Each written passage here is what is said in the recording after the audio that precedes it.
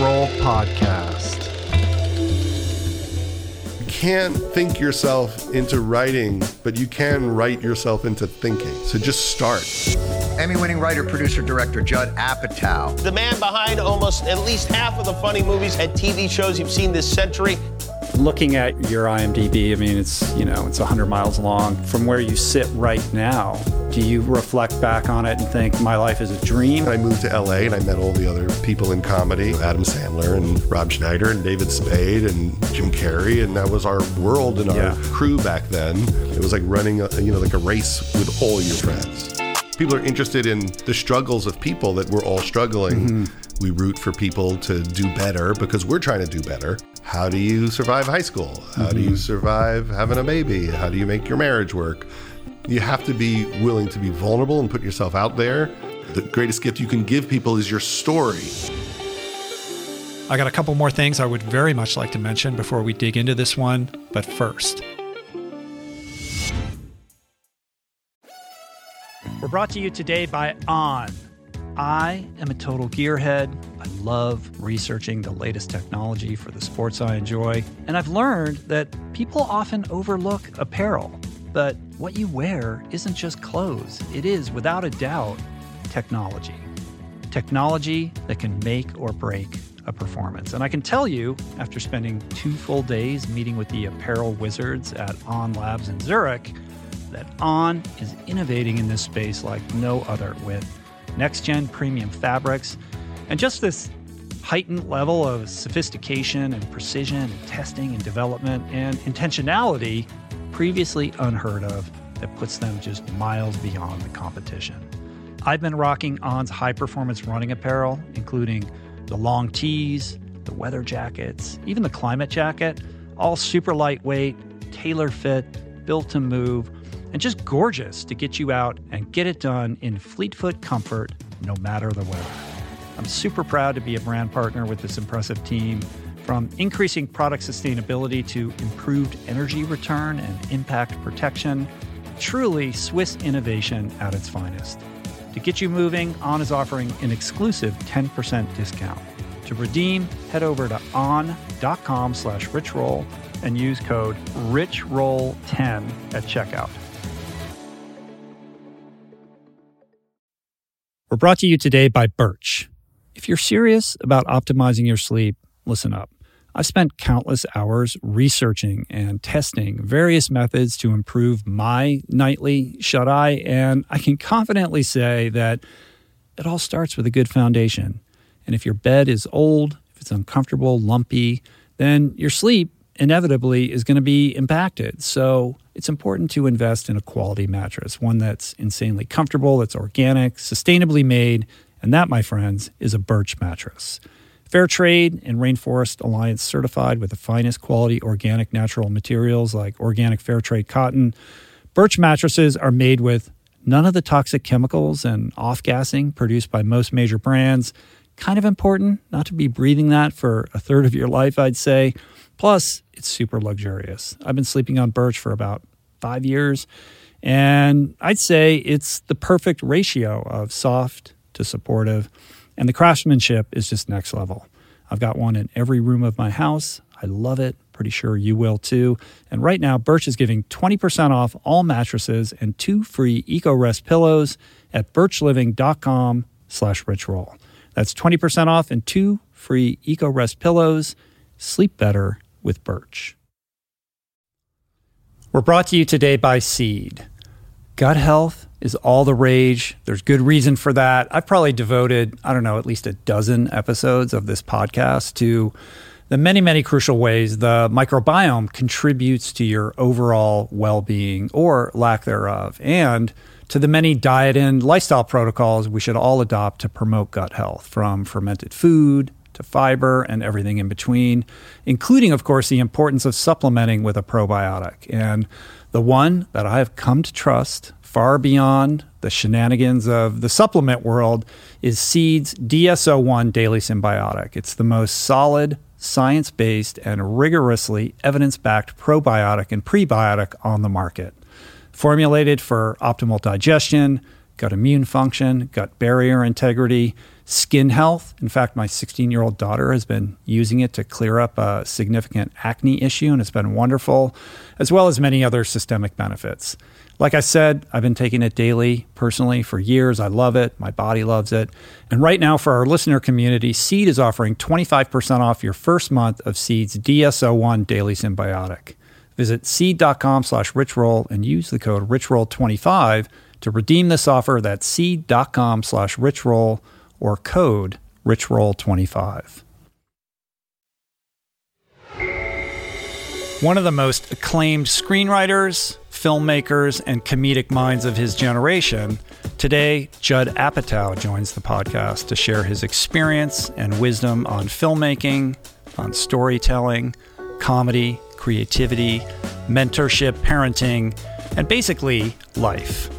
Over the course of his much storied career, Judd has worked alongside some of the industry's brightest stars, helping to catapult their careers to new heights. His ability to identify and nurture talent is unmatched, and his keen eye for storytelling has made him a sought-after mentor and creative collaborator. Judd has also made a significant impact as a documentary filmmaker, a stand-up comedian, and as an advocate for many causes, including mental health awareness. He fearlessly explores the human condition, often shining a light on the poignant and vulnerable aspects of our lives with his trademark blend of humor and honesty. So today, we unpack the experiences, philosophies, and strategies that have shaped Judd into the unparalleled force he is today. We explore his creative process, his approach to storytelling, the lessons he's learned from working with some of the biggest names in the business, and how he pays it forward. Not gonna lie, this one was a thrill. I hope you enjoyed as much as I did. So without further ado, this is me and Judd Apatow. It's super nice to meet you. Thank you for making the time to do this. Of course. Inviting me into your beautiful offices here. Just for, the person who's listening or watching who has a creative impulse and they feel like they have something to say, or there's something deep in them that feels like they want to express an emotion, a thought, a story. How do you speak to that person who is trying to, bring forth some expression into the world? I mean, I struggle with it too. I mean, I think the best advice is, writers write. You just got to write. You have to be willing to throw it out. You have to be willing to do it just for yourself. And everybody is interesting. It took me a long time to think anything about me was interesting. I always wrote for people like Jim Carrey who seemed fascinating. And I always thought, God, I'm so boring. What about this life is interesting? And then when I finally realized maybe what I'm going through is interesting, my career completely took off. The moment I just accepted that, like the 40-year-old virgin, it's just an expression of my own anxieties. And people really connected with it. So you have to have some confidence that your story is interesting. Someone said, the greatest gift you can give people is your story. And that was a big thing for me because I really thought, who the hell wants my story? And so you have to be willing to be vulnerable and put yourself out there. I mean, there's a lot of work that you have to do, but you have to do the same thing that I do every day, which is, can I just let it go? Just see what comes out of me. And, there's simple things that are really helpful. One is from, what is her name? She has that book, Bird by Bird.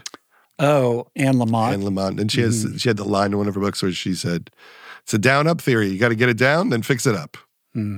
George Saunders said a version of that, which is, I can write a really mediocre short story, but give me 5 years to punch it up and it'll be great.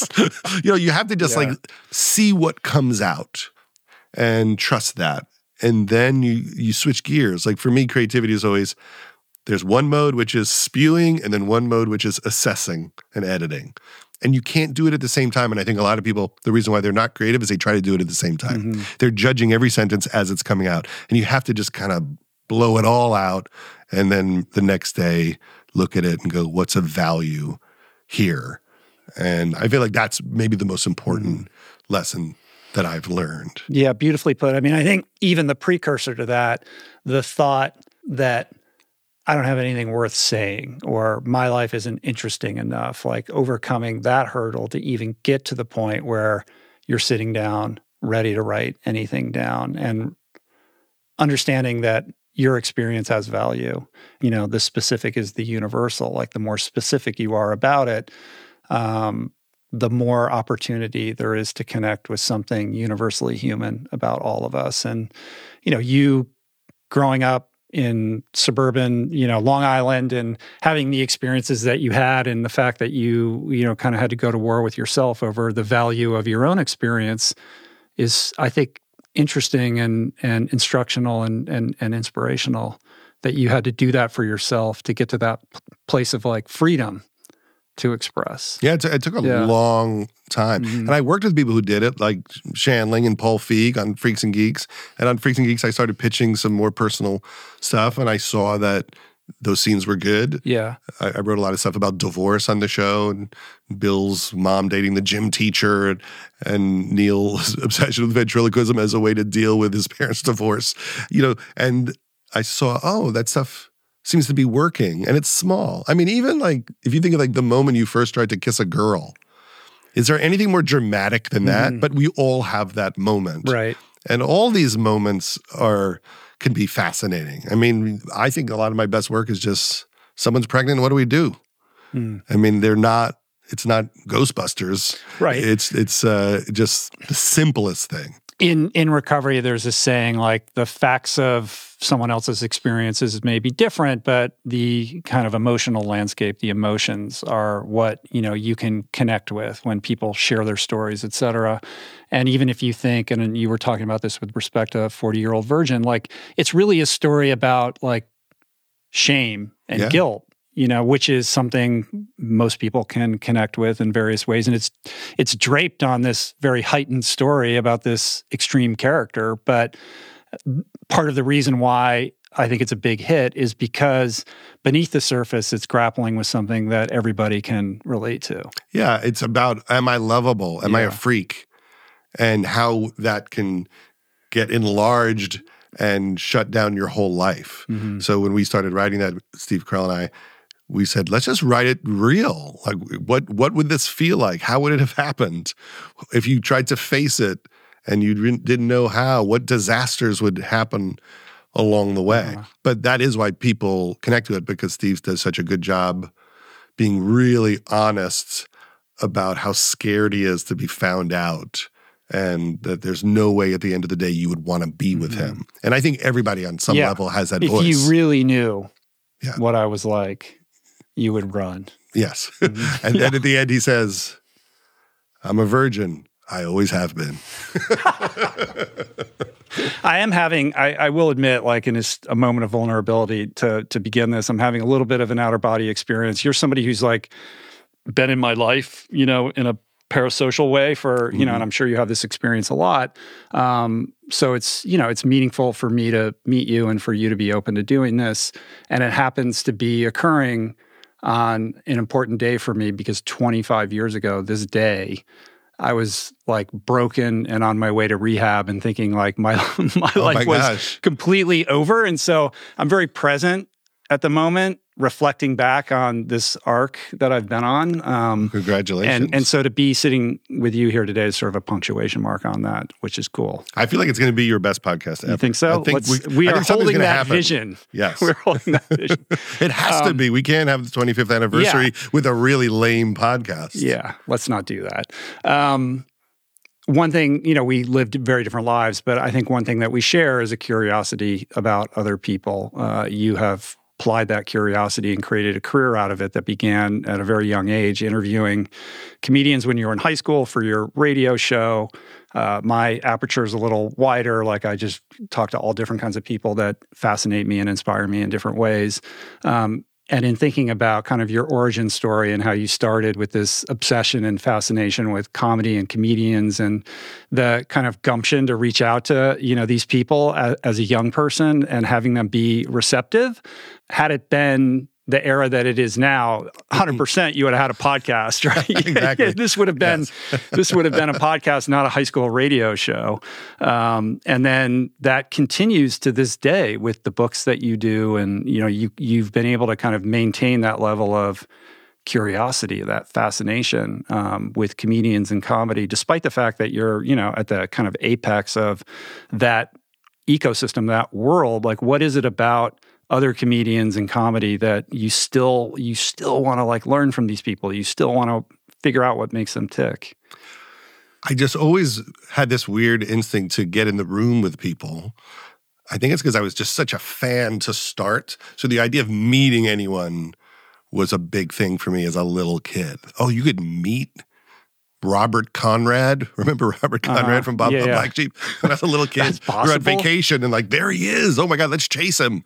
Let's find him. And so I collected autographs, and my grandmother was friends with this comedian, Toady Fields, who was a Joan Rivers-like comedian. Mm-hmm. She sang, and it always seemed like she was the coolest person that we knew. People talked about her in a grand way. Like, there was this special person in our lives, Toady Fields.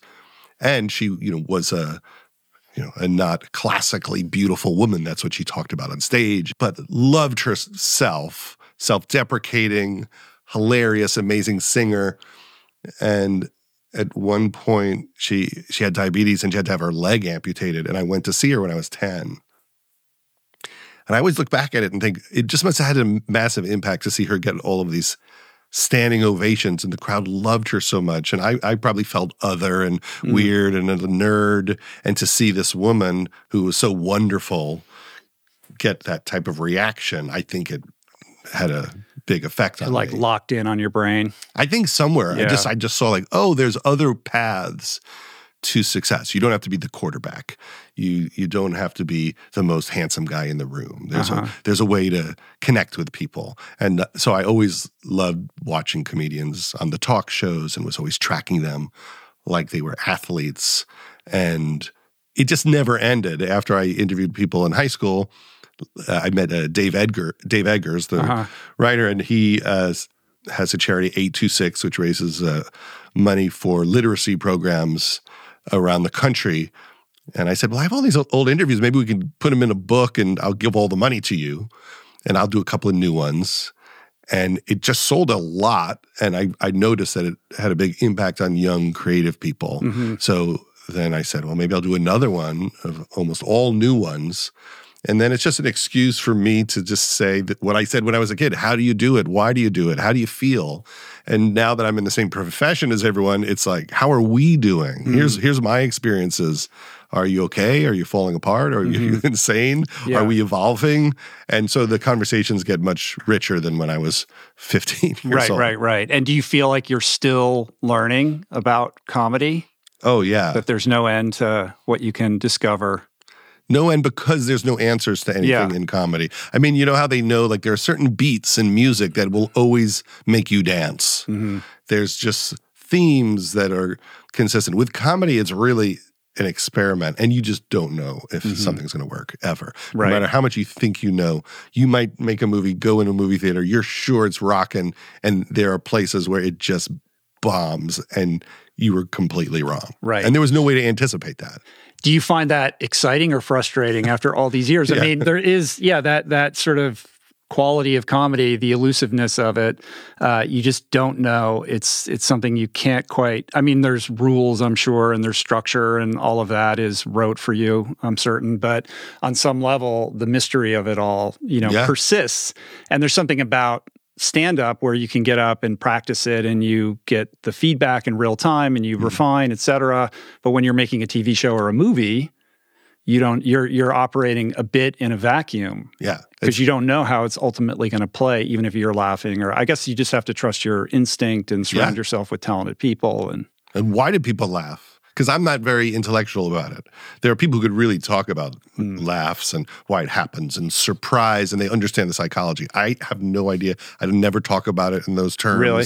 So when people say, what is comedy, or try to get philosophical about it? Yeah, I know nothing. I really do know nothing other than instincts, and I know that people are interested in the struggles of people, that we're all struggling, and watching other people struggle in ways that we relate to makes us laugh, and we root for people to do better because we're trying to do better. So I understand, the core emotional rules of it, but why, Maya Rudolph in a wedding dress going to the bathroom in the middle of the street gets a big laugh. I can't really scientifically explain it or anticipate it, because what we usually do is we shoot something like that, and if it doesn't work, we cut it out. Yeah, a year later, you're like, did it get a laugh? And if it didn't, that's just not in the movie. So I always overshoot and shoot a lot of extra things because I don't know. On top of that, there's this added layer of timeliness to the whole thing. Like, it's rare for a comedy to hold up over decades. A lot of comedy, you go back, you thought it was hilarious, you can't wait to share it with your friend. You're like, wait, you're not laughing anymore. For every Life of Brian, there's tons of movies out there and TV shows that, just don't, for whatever reason, hold up in that way. Like, what is it about comedy that roots itself to the moment in a way that, drama seems to be able to transcend a little bit more easily? I mean, sometimes the pace now I'm of asking things you to change. answer questions that you said you don't like to answer. I mean, I think about things that haven't held up. I mean, things don't hold up usually because they're not authentic in some way. I feel like if you're true to your time and true to the characters and the story, they have a better chance of holding up. Yeah. If you see The Apartment, the Billy Wilder movie, with Jack Lemmon and Shirley MacLaine, it completely holds up. And there's a lot of movies like that, but sometimes when you're taking big swings or doing sillier things, maybe as time passes, you go, oh, that was too broad, or we don't get those references anymore. But I'm pretty sure if you watch Airplane today, you would laugh your ass off. That holds up still, And anytime, something of mine airs somewhere or is on a new streamer, I love going online to see what people make of it now. So Funny People, which we made in 2009, it just went up on Netflix. It was number 5 on Netflix. And so that's probably, it could be more people than saw it when it came out. Right. That's the weird thing about the streamers. I'm sure it's a love-hate relationship that you have. But the ability for those platforms to resurface older material and suddenly put it in front of way more eyeballs that ever saw it in the, on its initial run. It's remarkable because that's all you want is for your things to not disappear down the algorithm in some digital black hole. This is 40 has been on Netflix, and people walk up to me more than they did when it came out. And that's great because I feel like people don't watch it as if it's old. They really watch it like it's brand new content. And if you other than sometimes the phones are larger. Right. Everyone's going, why does Adam Sandler have a flip phone? I mean, I always try to dress people in clothes that I think will not age badly. So, Seth Rogen's in a T-shirt. Yeah, he could be in a T-shirt today. It doesn't make it look like it's the 40s. Freaks and Geeks is like that. I mean, my kids love that. That felt like it got new life during the pandemic. Maybe not to the extent of something like, The Office or Friends, but, to have new generations discovering stuff that you did a long time ago has to be cool as well. Yeah. I mean, no one watched Freaks and Geeks when it was on. That's why we were canceled. So the fact that, that was 24 years ago that people are watching it right now. And I rarely meet young people that haven't seen it, which is crazy. Right. And lately I've been trying to think, can I let go of my sense of time? So, like, I made things in many different eras, many different years. Can I look at it like they all are from the same moment? Like, why do I have to think of it as something 24 years old? Could I think of Freaks and Geeks like we did it this year? So when you're making it, you're conscious of that timelessness quality. Yeah, and and for myself too, in my emotional relationship to it, things that are in the distant past, can I refresh it in my own mind and go, what's the difference if I made that in 2005 or in 2023? Yeah. Well, you mentioned authenticity. I mean, that's certainly a huge recurring like sort of trademark or theme in everything that you do. And, you know, the work that you've done that has stuck with me, and we're like the same age, so the work that really resonates with me is the more personal stuff, like This Is 40 and Funny People. And I feel like you, like if I had to think of what distinguishes you or a hallmark of everything that you do, it's sort of taking those mundane, quotidian moments that are highly relatable, telling those stories in a very specific way that's authentic to you, like that idea of the specific is the universal, like the more specific in a counterintuitive way becomes the thing that connects with the most number of people, and telling stories that kind of fall in the gaps between what we're used to seeing, like in between the highlights, like what's going on, you know, Exactly. at breakfast or whatever, you know, and in a way that is probably, you know, very specific to your life, and yet you're touching on something that, you know, we can all connect with.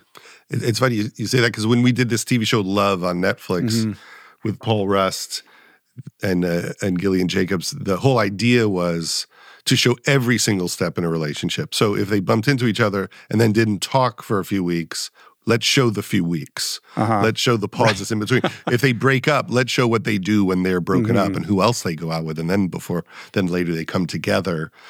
I mean, that's always something that I'm interested in. At some point, someone said, you know, these are movies where you take the supporting actors or actresses and make them the leads.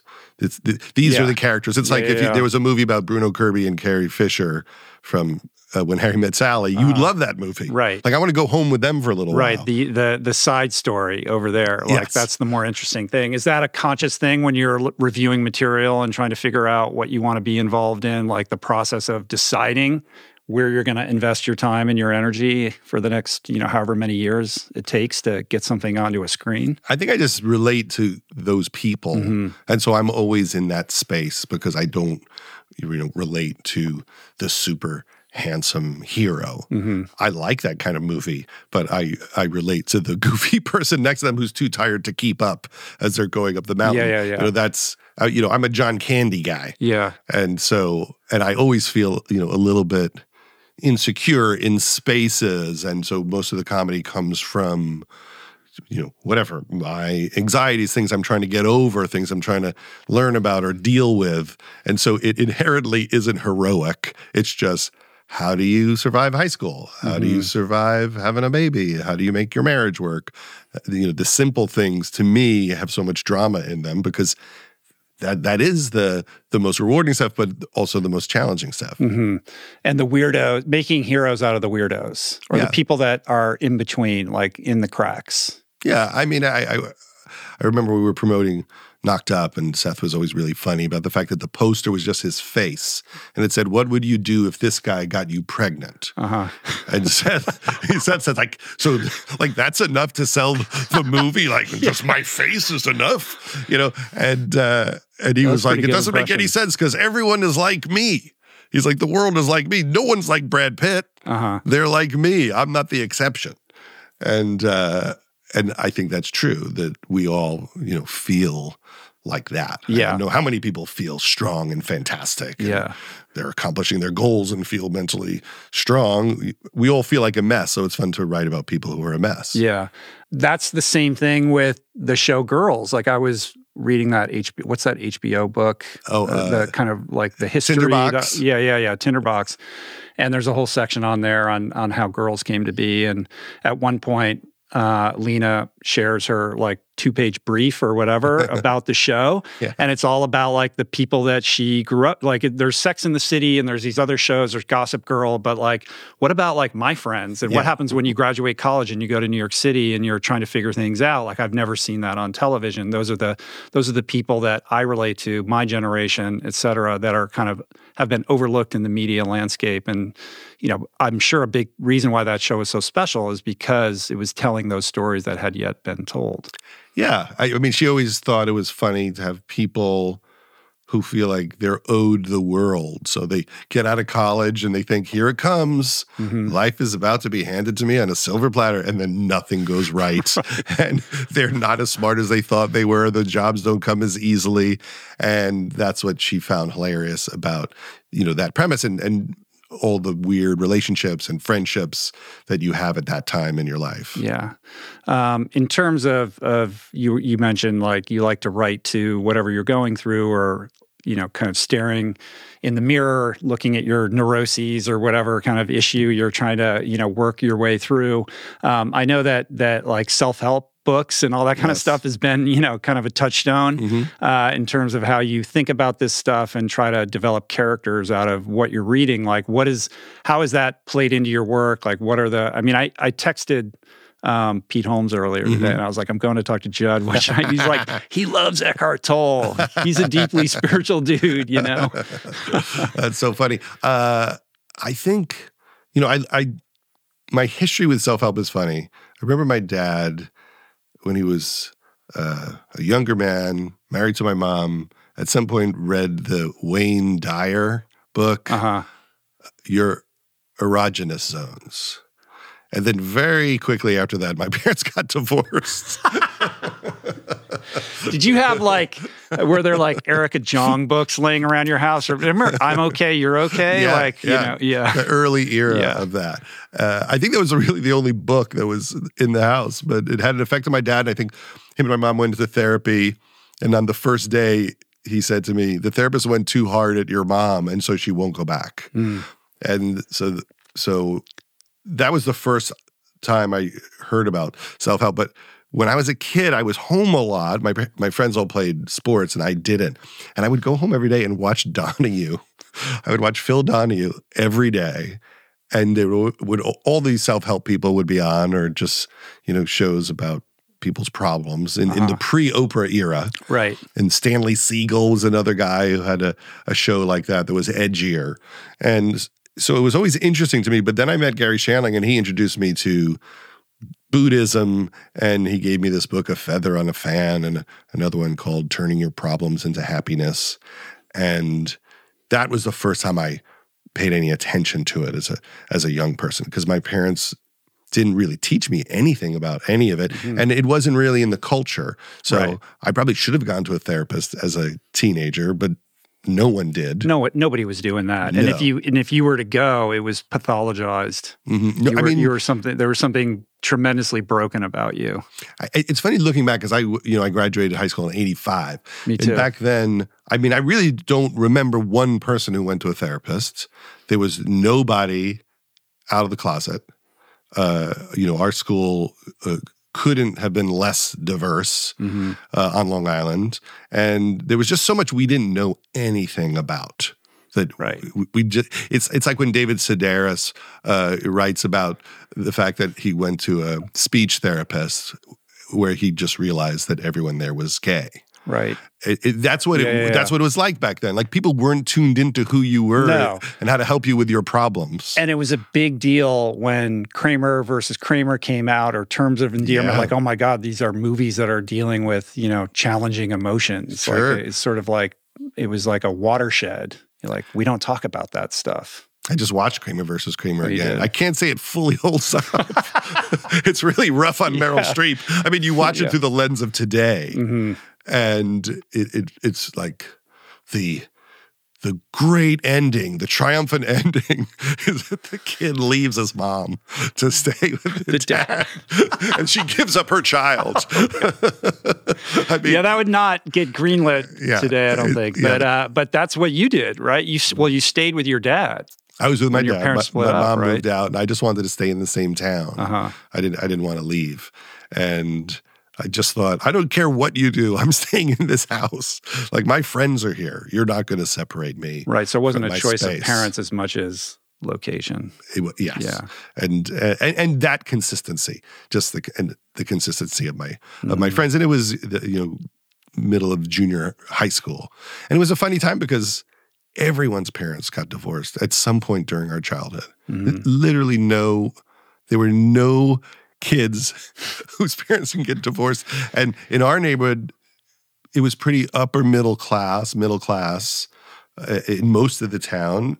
And then your parents would get divorced, and then you would move into an apartment complex down the street. Literally like a mile away, You would see like, oh, look, they moved into Hidden Ridge. That's where we moved. And that's how you knew that people's parents got divorced. Yeah, it was an interesting time because it was sort of the first era where there was acceptance around divorce, but all those people got married too young in an era in which you're just expected to get married as soon as you graduate college or, your high school sweetheart or whatever. I was looking at a picture of my parents' wedding this week, and it was a party, and I literally thought it was my mom's sweet 16. Right. They're so young, and they're like, no, this is their engagement party. They met in summer camp. But yes, it was just a different time, and no one knew how to talk about anything. My dad, when my parents split up, I was living with him. It was just me and him for a while, and I saw a book. It was called Growing Up Divorced, and I picked it up and looked at it, and it was kind of helpful. It was like explaining what the parents were going through, and I never talked to my dad about it. I just thought it was like some book that he had to deal with me. Oh, he sort of placed it there quietly for you to discover. Yeah, he placed it there. But I said to my dad recently when I realized that he placed it there, because I said to him once, "You never talked to me about how it was going, my feelings. You never explained anything to me." And I think he thought the good thing that I'm doing is I'm not going to war with your mom. She's mad at me, but I'm not going to say anything bad about her. But we didn't really talk emotionally because I don't think people really knew how back then. So he left out this book. And so recently I said to him, but you never asked me if I read the book. So just because I moved it, maybe I would have read one page. Don't you think you should have followed up and said? Well, I mean, there's a lot of threads he could have pulled. You know what I mean? I'm sure in his mind, he's like, look what I did. That's, the book's in his room. Right. He's fine now. I don't have to ask him if he's depressed. That's amazing. But to me, that's hilarious. That's comedy. Right. I think it's so funny, and I've tried to figure out how to tell that in stand-up. I've never really worked it out. But that is what I find funny about life. You're a kid, your parents are getting divorced, they're at war, your dad doesn't know how to communicate with you, he leaves a book out on a coffee table and then never, ever asks you till you're 50 years old if you picked it up. And what did he say when you finally raised it with him? He's like, I figured you read it. And I'm like, but you don't know. He's like, yeah, but I saw that you took it. Oh my God. Meanwhile, your mom, I read that so she worked in this comedy club, but you didn't find out until later that she actually took that job out of, this understanding that she had about what you were interested in. Well, I assume that. It's nothing that she ever said or I ever asked about, but I'm sure it's the case because, my mom was so mad when her and my dad split up. She really enjoyed her middle-class life and playing tennis and taking care of the kids, and suddenly she's in the middle of this divorce and she has to get a job, and everything about her life changed. Her parents were both, after being very wealthy, were also having serious financial problems. And so she waited tables, she sold ads at a radio station. But my mom was hilarious because she really didn't want to do any of it. She would just say this is a nightmare. She wasn't I'm really learning about hard work and connecting with new people, and it's really putting me in a new space, which I'm enjoying. It was just this sucks. Right, upper middle class, single mom, kind of work. And I didn't really understand it till years later. Close to when she died, we started talking for real about some of it about 12 years ago. And then after she died, my aunt told me that my grandfather would be on the road. He was a jazz producer, and he would leave for a week or weeks at a time. And he would always come back and bring her a dress. And he did that because he felt bad about leaving. And in a way, love became presence, became materialism. And so my mom had that thing where it meant a lot to her to have a nice pair of shoes. Yeah. And I never understood it my whole life. I lent her money once, and she would get she'd lease like a Mercedes, but then she'd have no food to eat. Right. And I'd say, why didn't you get like a Camry? And she said, because I'm not an animal. And it was like, that was her in a nutshell, but I didn't understand that. It was really connected to love is materialism. It's these gifts, that's what her makeup was. And so now she's in Southampton, living in a guest house of someone because she can't afford anything but a guest house. And she takes this job seating people at a comedy club because my parents owned a restaurant and the bartender left and he became an owner of comedy clubs, and then he was Tim Allen's manager and Drew Carey, and he became very successful. But at that time, he had just started opening up some comedy clubs. And I always thought, how much could they have paid her? I mean, what do you get paid in 1983 to seat people for a few hours? It's just at night. It's not even like a full-time job. And then I thought, she must have done it because she knew I wanted to see that world. Right. Consciously or unconsciously, it was almost the most important moment in my life that my mom took that. And so for one summer, I could go to every show all summer, go see Paul Provenza and Jay Leno and all of these people. And someone showed me there was some pictures of the club, and I literally found a picture of a show that I was at, and it was Paul Provenza, and he had taken a giant umbrella, and he was doing an impression of E.T. in the woods, turning like an umbrella into a satellite dish. And I was like, I was in the back of the room when this photo was taken in 1983. And so I'm always very thankful to my mom and to my dad, who drove me to comedy clubs at night. I mean, when I was in high school, I started doing stand-up, and he would drive me to Chuckles in Mineola and come and pick me up in the middle of the night. So they always, as much as they weren't getting along, both of them believed I could succeed. They never had any doubt. And I think that their belief that this was worth doing made me confident enough to take big risks. That's really beautiful. You know, that's what a gesture on your mom's part, and then that belief that your parents had in you, like this kid who knew very early on what he wanted to do, what he was obsessed with. I mean, that could be a gift and a curse. That's something I'd be curious to ask you about, to have that conviction at such a young age about what you wanted to do with your life, but to have that support. And not have parents trying to talk you out of it, or you should be a dentist, or you know, like that's the more typical, you know, don't especially do this. With comedians, right? Like that's a tough road.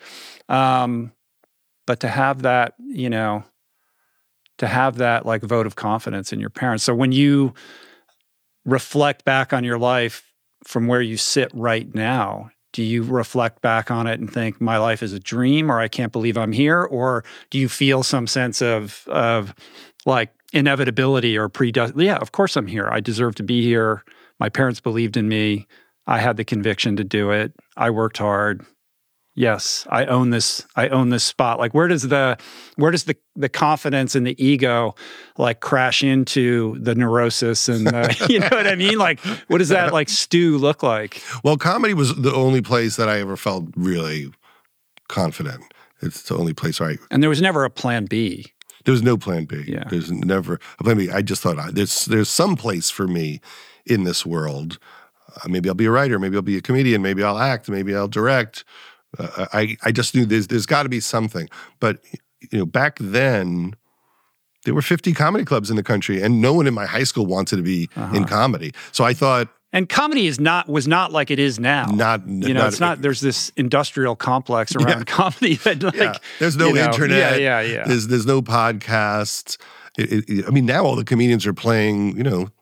Arenas. Then it was like just Steve Martin, and there weren't that many clubs, and so it really felt like, oh, there's room for me in this world. Mm-hmm. And it was accessible.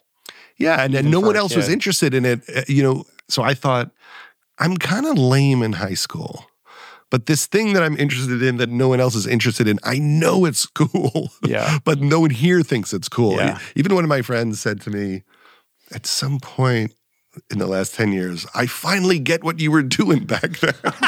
Now? Like, yeah. Now I know it why took you're that long to, yeah. Now I know why you were watching the Dinah Shore show every day and Merv Griffin. They did, like, no one really got it, but that made me feel like, okay, there's a place for me in this space. And then I moved to LA and I met all the other people in comedy. And suddenly I had all these friends who had basically lived the same life as me in their little town. Yeah.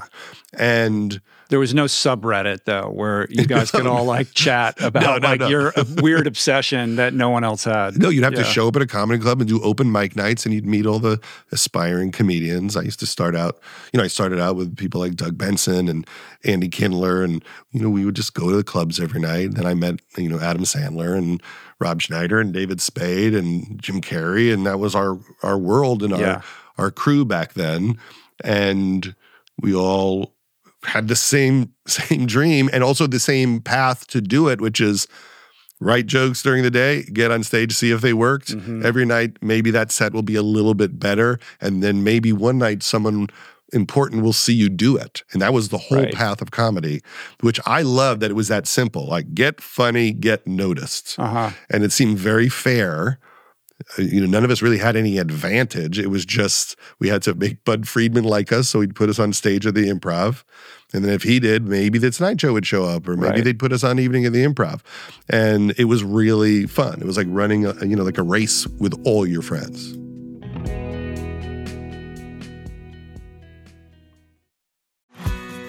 We're brought to you today by Recovery.com. I've been in recovery for a long time. It's not hyperbolic to say that I owe everything good in my life to sobriety. And it all began with treatment, an experience that I had that quite literally saved my life.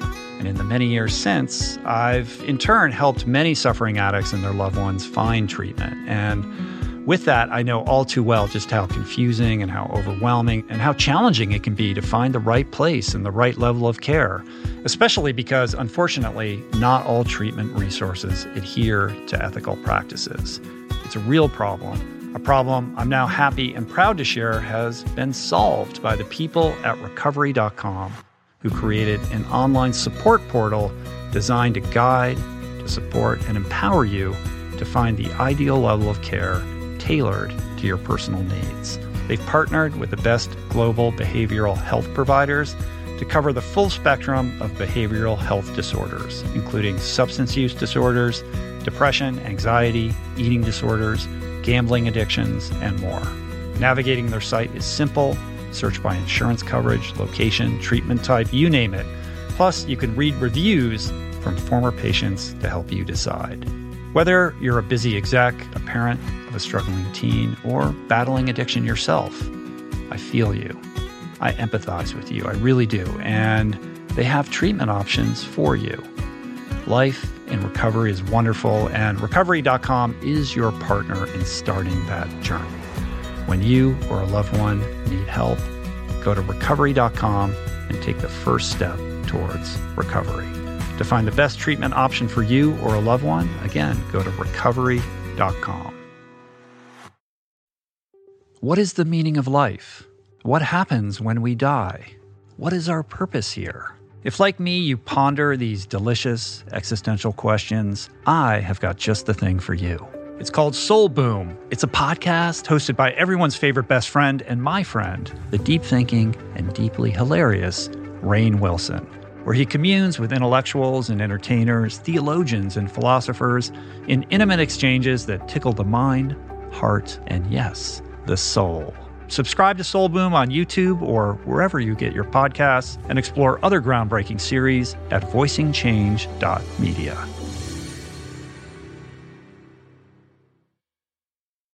You are listening to this podcast because you care about improving your health and your well-being. But this quest is incomplete if you have yet to add my friend Dr. Rangan Chatterjee's Feel Better, Live More podcast into your listening quiver.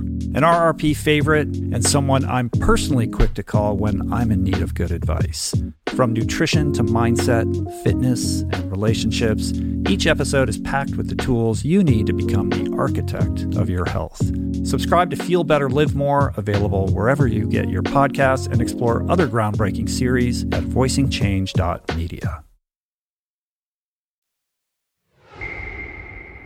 It happened, I mean, the way it appears, it looks like it all happened pretty quickly for you. I mean, you move out to LA, you go to USC for a year, 2 years? Year and a half. Year and a half, drop out, move in with Adam Sandler. Do you just met him at the comedy clubs, or how did that like happen?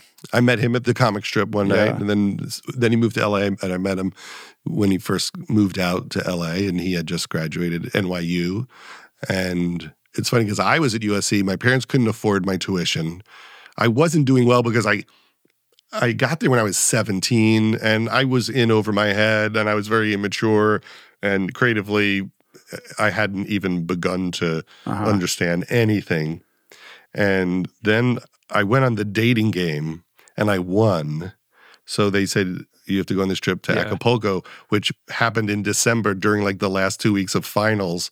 And I couldn't afford to go to school anymore. I was tired of begging my parents to try to figure out how to get the tuition. So I just went to Acapulco and quit college.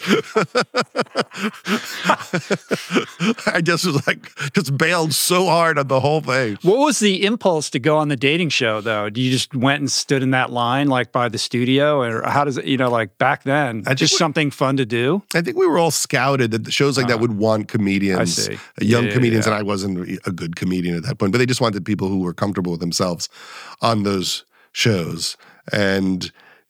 But that's how I felt at the time, like, this is not working here at school, and I can't afford it, and everyone here seems way better at me than than I am.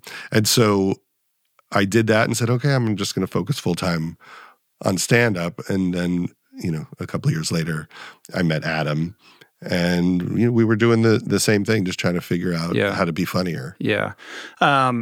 It was an interesting time. I feel like that period was an inflection point in comedy and how the entertainment industry sort of interfaced with comedy in a similar way to, you think of these like places and periods of time that are special, like Seattle in 1992, or like what would have been like to live in downtown New York when David Byrne was, like where there's like a certain energy, something's happening that's interesting. And did you have a sensibility like, oh, this is like there's something cool going on that like contemporaneously with this community and kind of culture at large?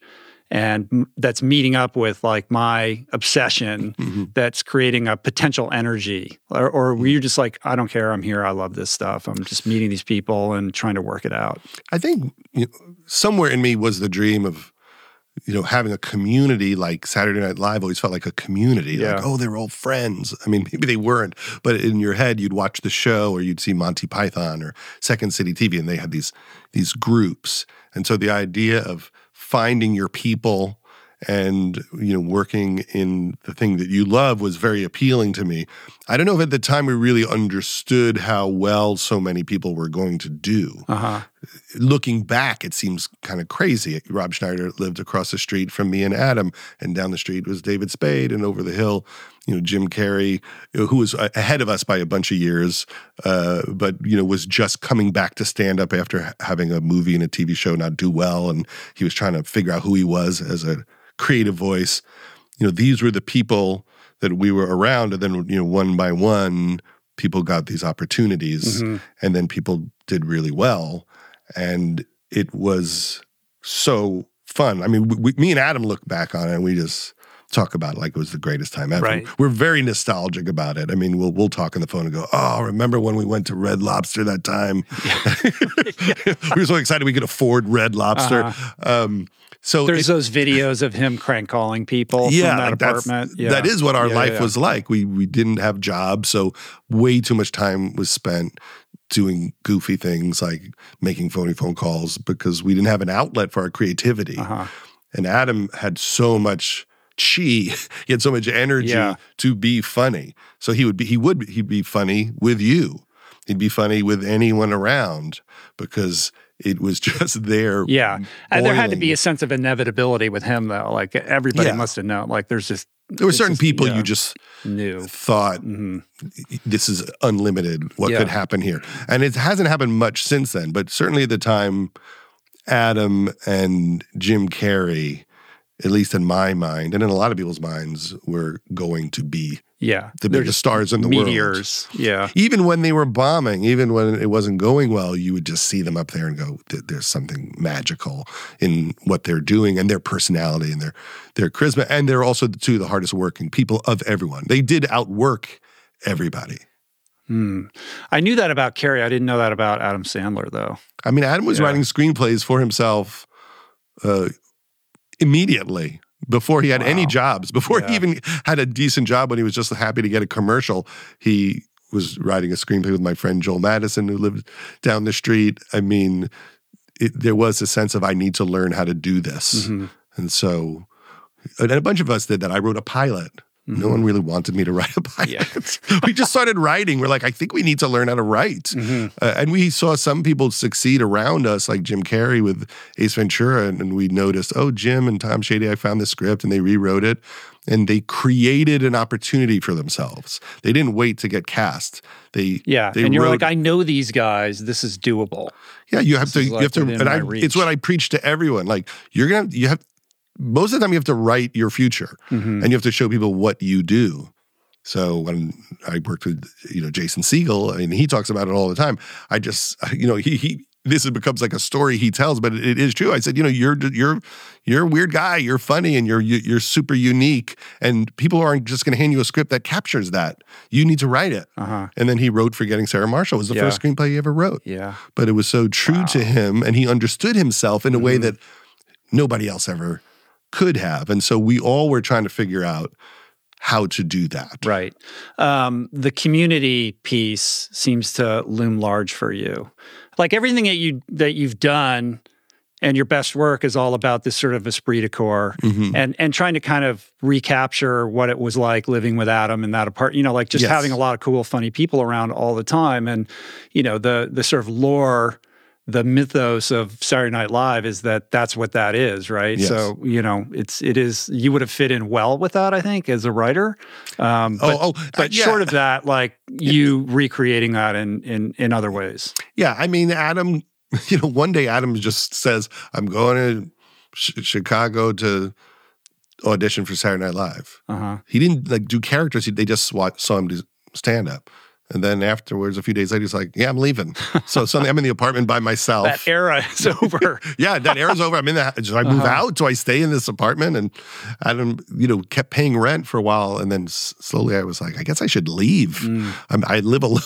He's not coming back. I talked to him yesterday because he left his wallet. On the Mark Twain Awards, I showed his driver's license because he literally left his driver's license and his fake ID that he had when he was a kid. But yesterday I was just going through some stuff and I found his wallet, which had a receipt from Ralph's supermarket. And I just looked at it because this is what Adam just bought, his groceries. And it was literally chocolate pudding and Frosted Flakes. I mean, it was the most unhealthy. Like, you still have this? Yeah, I just, because I always thought it was funny that he left his wallet. Not only did he leave his wallet. Do you have his fake ID? I have his fake ID. Do? Is that he never asked if it was there. He didn't just leave it. He never said, did I leave my wallet? I mean, that's how forward-thinking he was. He just moved to a new city with no ID and started his new life. Never mentioned it. Never looked back at all. Left most of his clothes.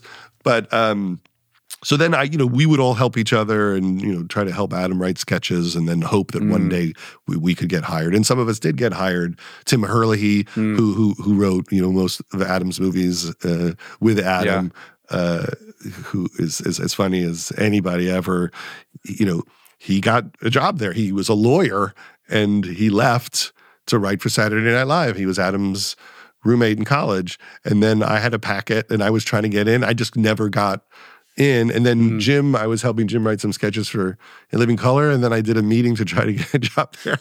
And I couldn't get a job there. So then I met Ben Stiller and we created the Ben Stiller Show. And that's how I got in at a sketch show because I couldn't get a staff job. And then just through this weird moment where I bumped into Ben Stiller, who I didn't know, but people were interested in him doing a sketch show, and we just thought of an idea for it. And 2 weeks later, we sold it. People thought that we were friends forever. We had met 2 weeks before. Wow. And so without really any useful experience, I was helping Ben. Right. And that really, sort of kicks off you and like everything that follows. That show, how many seasons did that go? It didn't go very long, right? Half a One season. or two? Oh, only half a 13 season. episodes. Yeah. Up against 60 Minutes. Uh-huh. And all the commercials that we shot, we wrote all these commercials, was Ben playing an agent, and he was talking to different celebrities in the different commercials and telling them not to go on the Ben Stiller show because it's definitely going to get canceled because it's up against 60 Minutes. Yeah. I mean, our ad campaign was predicting our cancellation, which followed soon after. But that's where, we worked with Bob Odenkirk and Andy Dick and Janine Garofalo, and that's really where I learned most of the first stuff that I needed to learn how to do this was from Ben, who had already done a sketch show for MTV and was brilliant and had a real vision about what he wanted comedy to look like. He wanted to do these cinematic sketches. It's interesting to see what he's doing now. I mean, was Severance like, in your deck for something that he would be interested in doing, like so cinematic, so weird and kind of heavy on the drama, and Dannemora, like these serious, cinematic shows that he's working on. No, he's really fulfilling all the potential, that he had. Because back then, he was developing Reality Bites, and Danny DeVito was one of the producers. And he said, you're doing this sketch show. You should really go nuts with the camera and really learn how to be a director. And then Ben did. He did these sketches like this TJO Pootertoots Twilight Zone type episode that David Cross wrote. And he pushed himself. And now, he's... like Sidney Lumet or I know, it's Kubrick. crazy. I mean, you could see Bill Hader doing that too with the stuff that he's doing on Barry. You could see that trajectory. And we always say to people, hey, if you have your own show, really push to direct it because it's not impossible to do. You could really learn how to be a great director. Aziz Ansari directed a lot of Masters of None and has become an amazing director. And Amy Schumer's done a lot of directing and is great. So I think that's what we all looked for, opportunities to figure out how to do that next step. I learned at the Larry Sanders Show. Gary let me direct an episode. And then when we did Freaks and Geeks is when I really started doing a bunch of it. I want to talk about Gary, but, in looking at your IMDb, I mean, it's 100 miles long. There's so many movies. We can't talk about all your movies, but if I kind of glance at it at 10,000 feet, what jumps out at me is this period between around 2004 to 2015, where it's just an insane amount of output, like just an incredible number of movies. I mean, how many movies, like, 15 movies or something, like just TV shows, movies, producer, writer, director, etc. And I can't help but think, despite it being like just an absolute tear, that there has to be some level of like obsessive workaholism in that. like what was your life like for that 10-year period where you were hitting your stride and like just the output was like beyond? I'm only beginning now to have any perspective about it.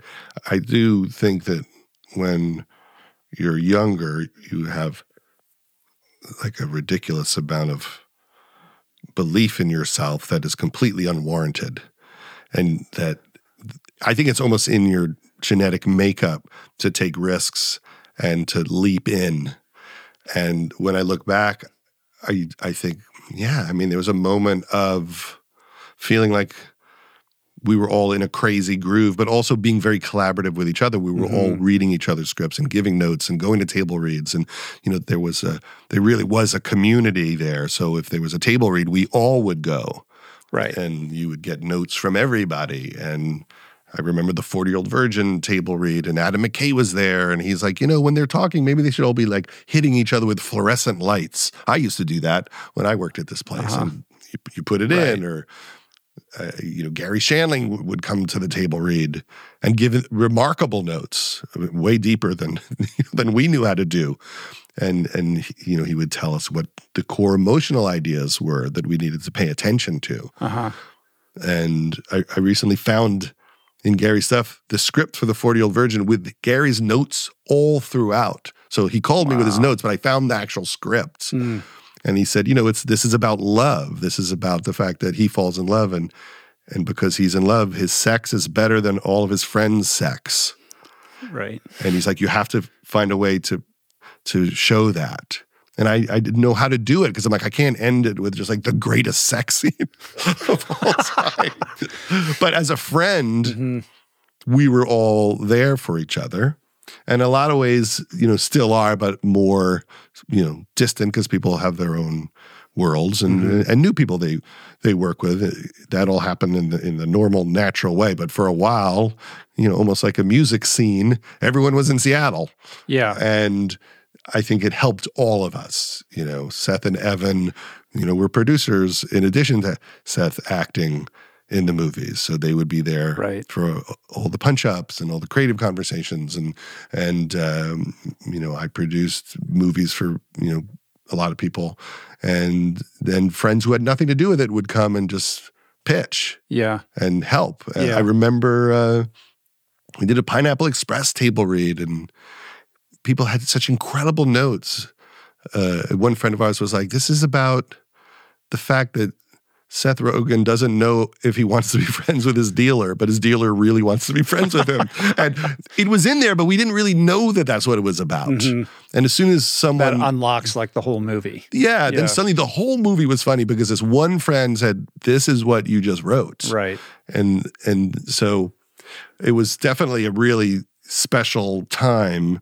And I think, I had 2 young daughters, and I was working and Leslie was working, but I also made a point of trying to shoot almost all of it in town, sometimes down the street. One movie we shot on our block. So there was a real intention to not be the dad that disappears. Right. So we shot Walk Hard in town and Knocked Up and 40-Year-Old Virgin and Funny People. I mean, people don't usually shoot movies in LA because it's cheaper out of town, and whatever power we had, we used a lot of it to stay in LA and be normal human beings. Yeah, it's interesting. I mean, a typical perspective on Hollywood is, cutthroat, everybody's stabbing each other in the back, everybody's lying to you, they're telling you what they want to hear. It's like this sort of like a Succession sort of situation where, you can't trust anybody. Everybody's, screwing around on their partners and spouses and all of that. And you're a guy who's, making tons of movies and TV shows, living a pretty traditional child of divorce, clearly, went into your marriage with a commitment to do it differently, and you've been with your wife forever, and you have 2 daughters that, it appears that you have great relationships with, and you've been able to have like a really kind of conventional family upbringing in an insane town while doing tons of work with a perspective that, the pie is unlimited. Like, the best idea wins. Let's do this as a community, as a family, bring more people in. Like that sort of like camaraderie team approach, I think would surprise people who have like a projected idea of what it's like to make a movie in Hollywood. Hey, everybody does it differently. This came organically out of Freaks and Geeks and Undeclared, where we met all these people. The shows were canceled, but we all felt like we haven't really tapped this. And we knew that so many of the people involved were special. And not just the actors, the production designer, Jeff Sage, who did Undeclared and Freaks and Geeks, did tons of movies with us and still does. And just people in all positions. Russ Alsobrook, our DP on Freaks and Geeks, did Forgetting Sarah Marshall and did Superbad. And so we just wanted to keep working together. Right. And so the traveling circus that doesn't leave town. Yeah, and I encourage everyone to write, and oddly, they did. And so... But when you look at the cast of Freaks and Geeks and Undeclared, obviously you have this keen eye for emerging talent or who would be good, or you see Lena. I know you came into that project later. And, keeping those people close and sort of fostering their careers and believing in them in a way that, I can't help but think was your relationship with Gary Shandling, right? Like this idea, you meet him very young. He gives you this job to write jokes for it was the Grammys, right? Was that the first thing? And he plays this incredibly powerful role in your life as like a mentor, like just a force of nature. So talk a little bit about, like, I'm interested in the kind of mentorship piece and how you think about returning the incredible, sort of favor that he did for you with all the young people that you work with. Well, I met Gary doing stand-up with him at the Comedy Magic Club, and my manager, Jimmy Miller, was like, hey, Gary, you should use Judd to write you some jokes. And Gary didn't seem to show any interest. And then a few months later, I got a call. He's hosting the Grammys, and he needs jokes. And I was at the Improv in Tempe, Arizona, and I just stayed up all night and wrote like 100 jokes. I just thought, I need to write enough jokes so I'm indispensable to him. And in the morning, we went through the jokes on the phone, and we just got along great. He rewrote every single joke, but I think I was presenting ideas that lit him up. So here's the premise, here's a setup, and then he would just top the punchline every single time. But I think it really worked for him. And I understood music and what all the issues were. He didn't really know that much about music. And then he invited me to go to the show and to be there for rehearsals and be on stage during the show, giving him jokes. And then we became very close friends. And then that becomes like, a fantasy come true. I interviewed him when I was in high school. Right. After he hosted The Tonight Show for the first time, before he did a TV show. And the fact that he would let me hang around with him, and suddenly, like, I'd go over his house and have dinner with him and his girlfriend, Linda, and we'd watch TV, and then he was writing The Larry Sanders Show, and he would let me read the drafts, and he was casting it, and he would show me tapes, and I would open up for him on the road sometimes. I opened up when he shot his HBO special. And there was a part of me that's like, why is this guy so nice to me? and as someone who came from a divorce, it was very impactful for me because it's someone that had my interest, was the best in the world at it, who wanted to teach me. And created a home for you. Yeah, it was very kind. As a young person. Yeah, and, became just a really close friend. And I tried to come through for him. So if he needed writing done, I really worked hard. But I also think I understood him, and I think some people didn't understand him. I think he was a very unique, neurotic person. And for whatever reason, probably just having similarities in complicated moms, something like that. Yeah. I just spoke his language. I wasn't anywhere near as talented as him. I don't think I was providing him with something that came close to what he could do at that time. But I was a good hang, and I was a good sounding board, and I helped him stir the pot. And if he said something funny, I wrote it down and wouldn't lose it. And so that's an underrated skill, probably. That's a big skill when you're with funny people, because they're funny all day long, but they let it all disappear into the ether. So if you're the person that goes, remember you said that thing, and it's a great joke, that's a real gift. And the thing about Gary is he continued to do that. So I did the sketch show with Ben. I asked him if he would be on the pilot doing a cameo, and he said yes, which I think is part of the reason why he got picked up. Him and Roseanne and Tom were in the pilot, and it made us look like we really were connected when we really didn't know that many people. We just got everyone we knew on the pilot. Right. Then he hosted an episode of The Stiller Show, or was the guest on one of the shows.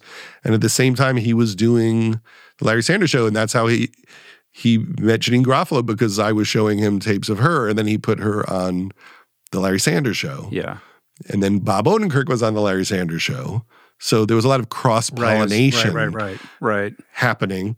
And then when my show got canceled, he said, why don't you come work for me? He's like, you'll learn a lot. And I always say he didn't say, you're going to be so helpful to me. He said, you're going to learn a lot. But over the course of 5 or 6 years, I got better. And then he asked me to direct, and he asked me to run the show with Adam Resnick the last season.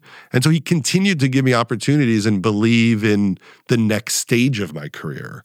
He didn't ask anyone else to direct the show that wrote for the show. When I look back at that now, that's crazy, because they were some of the great comedy writers of all time there. But he had some instinct that I could do it. And then when I started directing elsewhere, he'd read the script. He'd look at the cuts. I mean, it's harder now, honestly, without him. I have to really imagine that I'm talking to him. And I just finished a script and I really thought like, okay, this is just write like it's an episode of the Larry Sanders Show. Just put it through the Gary filter. Right. Be tough on it the way Gary would be. Ask the questions Gary would ask. Or go back and read his journals about how he thought about his own work. Yeah. And what are these stories really about? What kind of lessons are in there? Because to Gary, underneath the satire was him exposing all the ways people have trouble connecting and all the masks we wear and how hard it is to be close to people when you're insecure and broken or when you're very ambitious.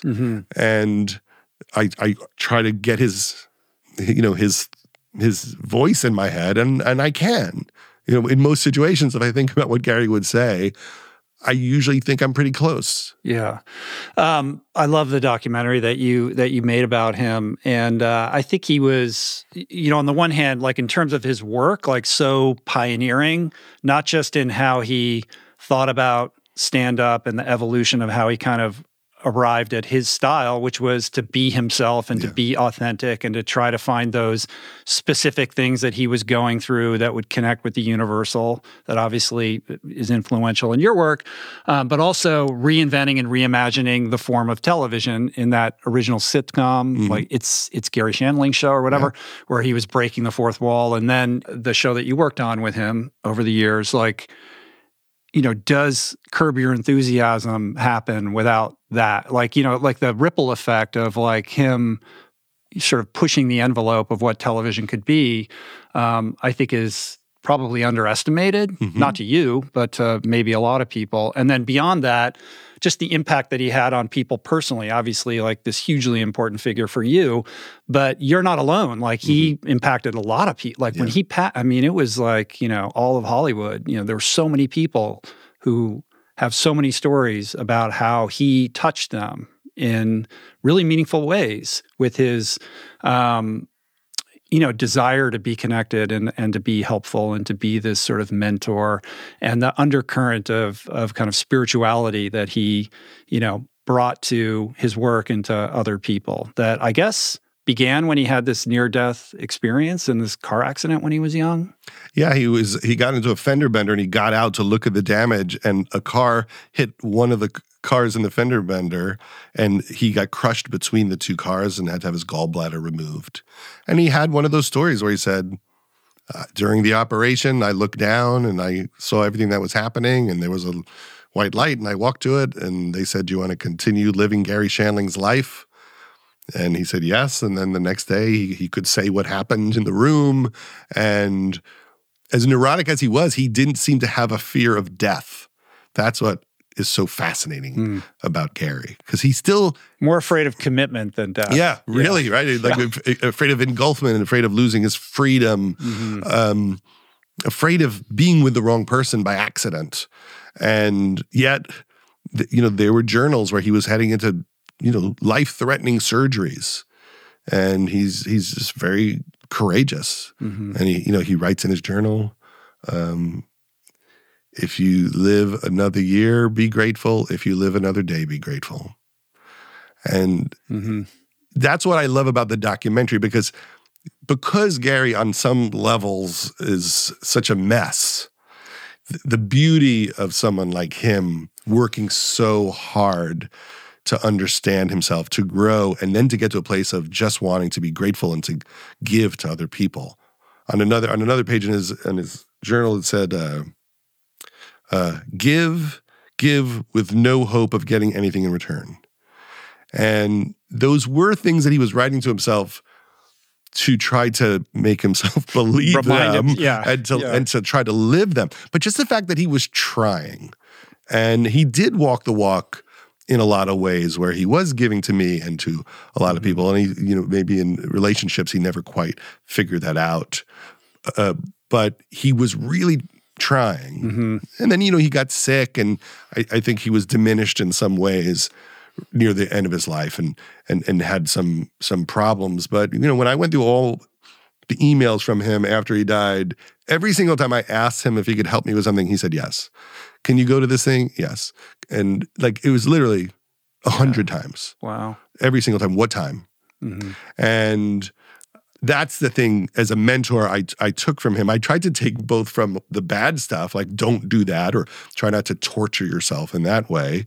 And I tried to learn from the great things that he did. So for me, in mentoring people, I don't even think I ever thought about it other than it just seemed like that's what you do. Mm-hmm. You know, it's like if you're like a baby and you know to breastfeed, and then you have a baby and you know, okay, now I'm the breastfeeder. Yeah. Like, I guess that's how it works, right? Like people help me, and now it's my job to collaborate and help other people. And you know, the main reason I always do it and did it is because I like it.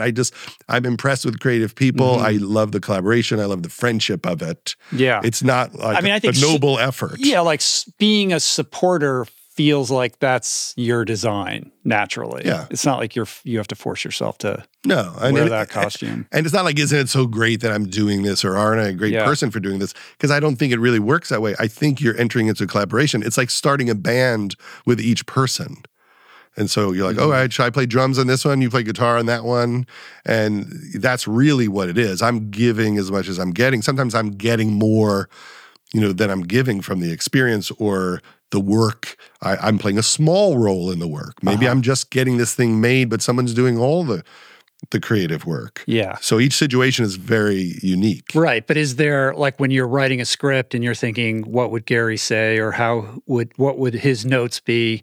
Do you think, what would Gary do in this situation when, somebody calls me and says, do you have, 15 minutes where I can run an idea by you, some young, writer or something? Yeah, you try to be generous with your time. Yeah, I mean, when you think about legacy, and this is a legacy-obsessed town, right? What are the projects that are going to live beyond you, et cetera?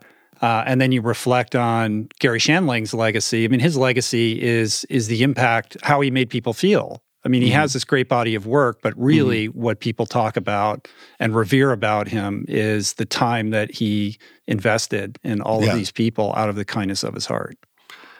Absolutely. I mean, that is the main impact of his life. I mean, he inspired people. And in the documentary, everyone at The Simpsons was like, It's Gary Shandling Show was where many of them started. Writers, yeah, exactly. And they said, like, he showed us how far you can go, how creative you can be, and it lit up their imaginations. The other person that was an important mentor to me was David Milch, who created Deadwood and co-created NYPD Blue with Stephen Bochco. And he was another one that, everybody reveres him as a genius. I mean, it's ridiculous. It's like the ultimate television writer. Yeah, and you watch Deadwood, and it's a different kind of genius because sometimes you watch things and you think, I could do something in the universe of that. And when you watch Deadwood, you think, there's no chance that me or anyone else on earth could do this. It's just on a completely different level. But David Milch has Alzheimer's now. And so it's been a long time, since he found out, and I go visit him. And, one day I was talking to him and he said, we should write something together. And it's very emotional because, he's far down that road. Right. And I said, what would we write? And he said, something about someone in my situation. And I said, well, what would it be about? And he said, regrets.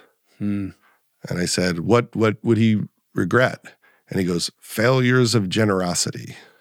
And I literally, it was hard to not just start crying hard right there. But it was a reminder that that's really all that you're left with, which is, how did I treat people? How did I treat myself? Was I good to the people in my life? How could I have been better?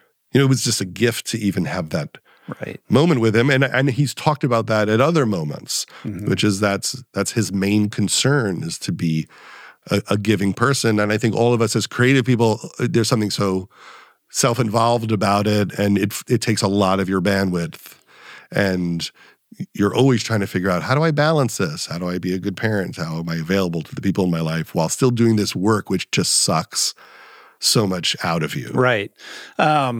Yeah, when I look at that decade period where you were a maniac, I'm sure you're thinking like, I'm creating all of these things and this is what my life will mean, right? Or if you're David Milch, he's like a hard ass, right? Like he was a tough guy. Well, I never worked with him on those shows, but he definitely... Like a hard-boiled writer type dude. I mean, he taught at Yale, but he also, had a lot of issues with addiction and gambling. And, he was one of those people that he would lay on the ground, there'd be a microphone on the ground, and he would dictate the show. And people would wait around while he channeled the show. And he believed, he used to say, inspiration comes to prepared souls. And his whole thing was about that connection. Can you open yourself up and be so present and available that the creativity comes? And to trust that. And I learned so much from him about that. To be in that place. Do you practice that when you pair that with, Gary's passion for meditation and all? Does that like trickle down into the Apatow daily routine? I try to understand it. I recently took a flow course. Stephen Kotler, who I'm sure you've had on, has these online programs about like flow research, which I highly recommend. It was great. But I had this instinct like, I'm too distracted. I need to get my focus back. So I did this online like course. Breath work and stuff like that, or it's just explaining where the distractions come from, how to prevent them, and how to get into a state of flow and how to stay there, for a while, and to know how to give yourself a break and get back to it, just to really understand how that works in your mind. And, I've heard him on so many of the podcasts talking about it. I said, what if I just committed to doing this? And I'd never done that in my whole life. And they said, and we have coaches who you can speak with, which I did. And it was, it was very simple stuff, but the stuff you just don't do. And a lot of stuff that you've talked about in a lot of podcasts, just wake up in the morning and don't check your phone. Just get your ass in the chair. Yeah. Tell everyone not to interrupt you for 4 hours. Take a break every half an hour for 5 minutes, but don't go on your phone in the break. Just all the things interiorly and exteriorly which will stop your creative flow. Like you can't necessarily manufacture a flow state, but you can create circumstances that make it conducive.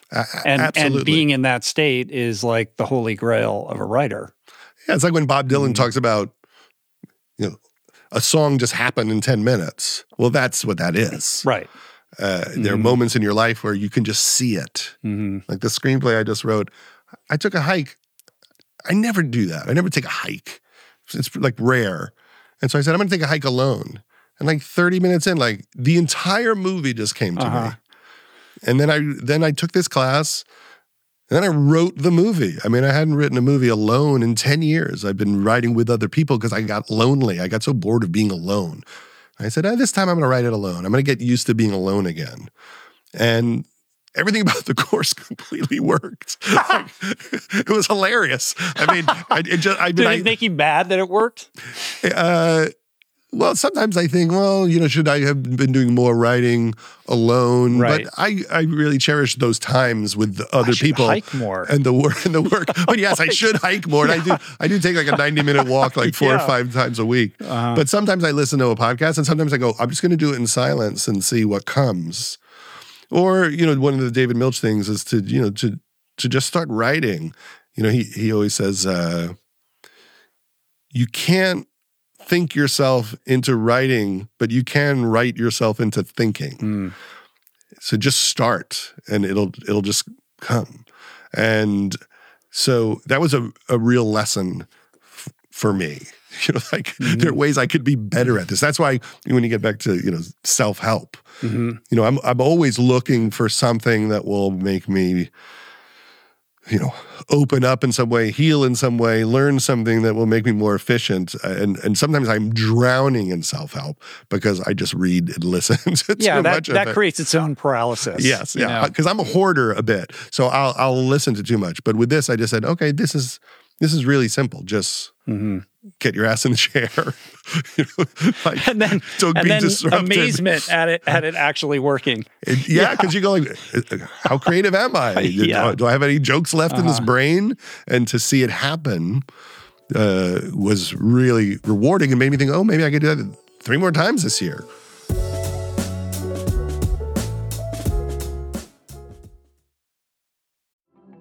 There are certain rare people who have a powerful voice and know how to use it. My friend Amanda de Cadenet is one such human. The podcast is called The Conversation because it is the conversation, a groundbreaking series of raw and honest exchanges on the issues that matter most: mental health, sex, politics, ambition, gender roles, and more. Listen to The Conversation wherever you get your podcasts and explore other groundbreaking series at voicingchange.media.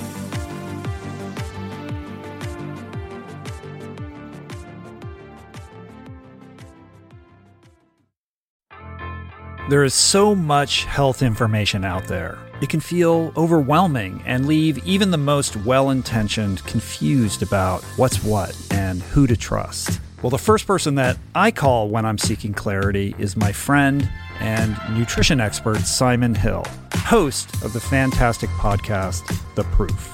Each week, Simon matches wits with brilliant scientists, translating their evidence-based insights into actionable tools for better well-being. Subscribe to The Proof, available wherever you get your podcasts, and explore other groundbreaking series at voicingchange.media.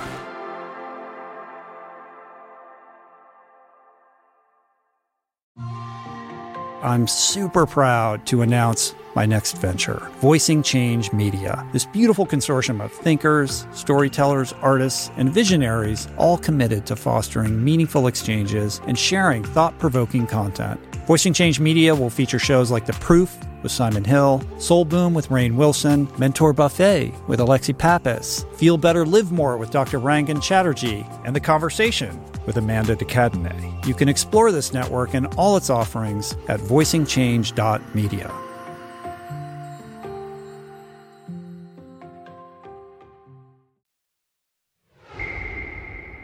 How do you balance the collaborative aspect of the creation and writing process versus that, like, ass in a chair alone at home? You know, what is the daily, do you set it up with a schedule? Well, once the script is done, then I just send it to everybody and just go, what do you think? What do you think? And then at some point I'll sit alone and, or with a writer's assistant and just rewrite it. And then I try to read it out loud. And then I can watch it like a movie and see if it works for me as a movie, and then rewrite it, then read it out loud again. And then at some point, if someone will let me make it, we go into rehearsals. And then it changes a lot once the actors bring their stuff into it. How do you know when you have an idea? I think I asked you this earlier, but like that it's like once you commit to an idea, there's a long road ahead, right? Is there like does something light up in your brain where you're like, this is it, or this is the thing, or is that an instinct, or? You have an instinct, but then you just keep like telling it to people. And so you're like, if they like it, if it stays funny with you. Yeah. Like, it seemed funny. And it's just like a movie about like guy gets girl pregnant and he hangs out with all his stone friends and he's a nightmare, but she wants to see if maybe he could be a good boyfriend. And, and then you start showing the outline to some friends, and you're looking for some reinforcement that you're not in a crazy place. And then at some point you think, am I really going to do this? Okay, maybe I'll write 5 pages. Let me just see if it comes to life. And then usually you go, oh, yeah, this seems funny. Does it start generally with a conceit for you, or with a person, like a character? Like, oh, this person, what adventure would this guy go on?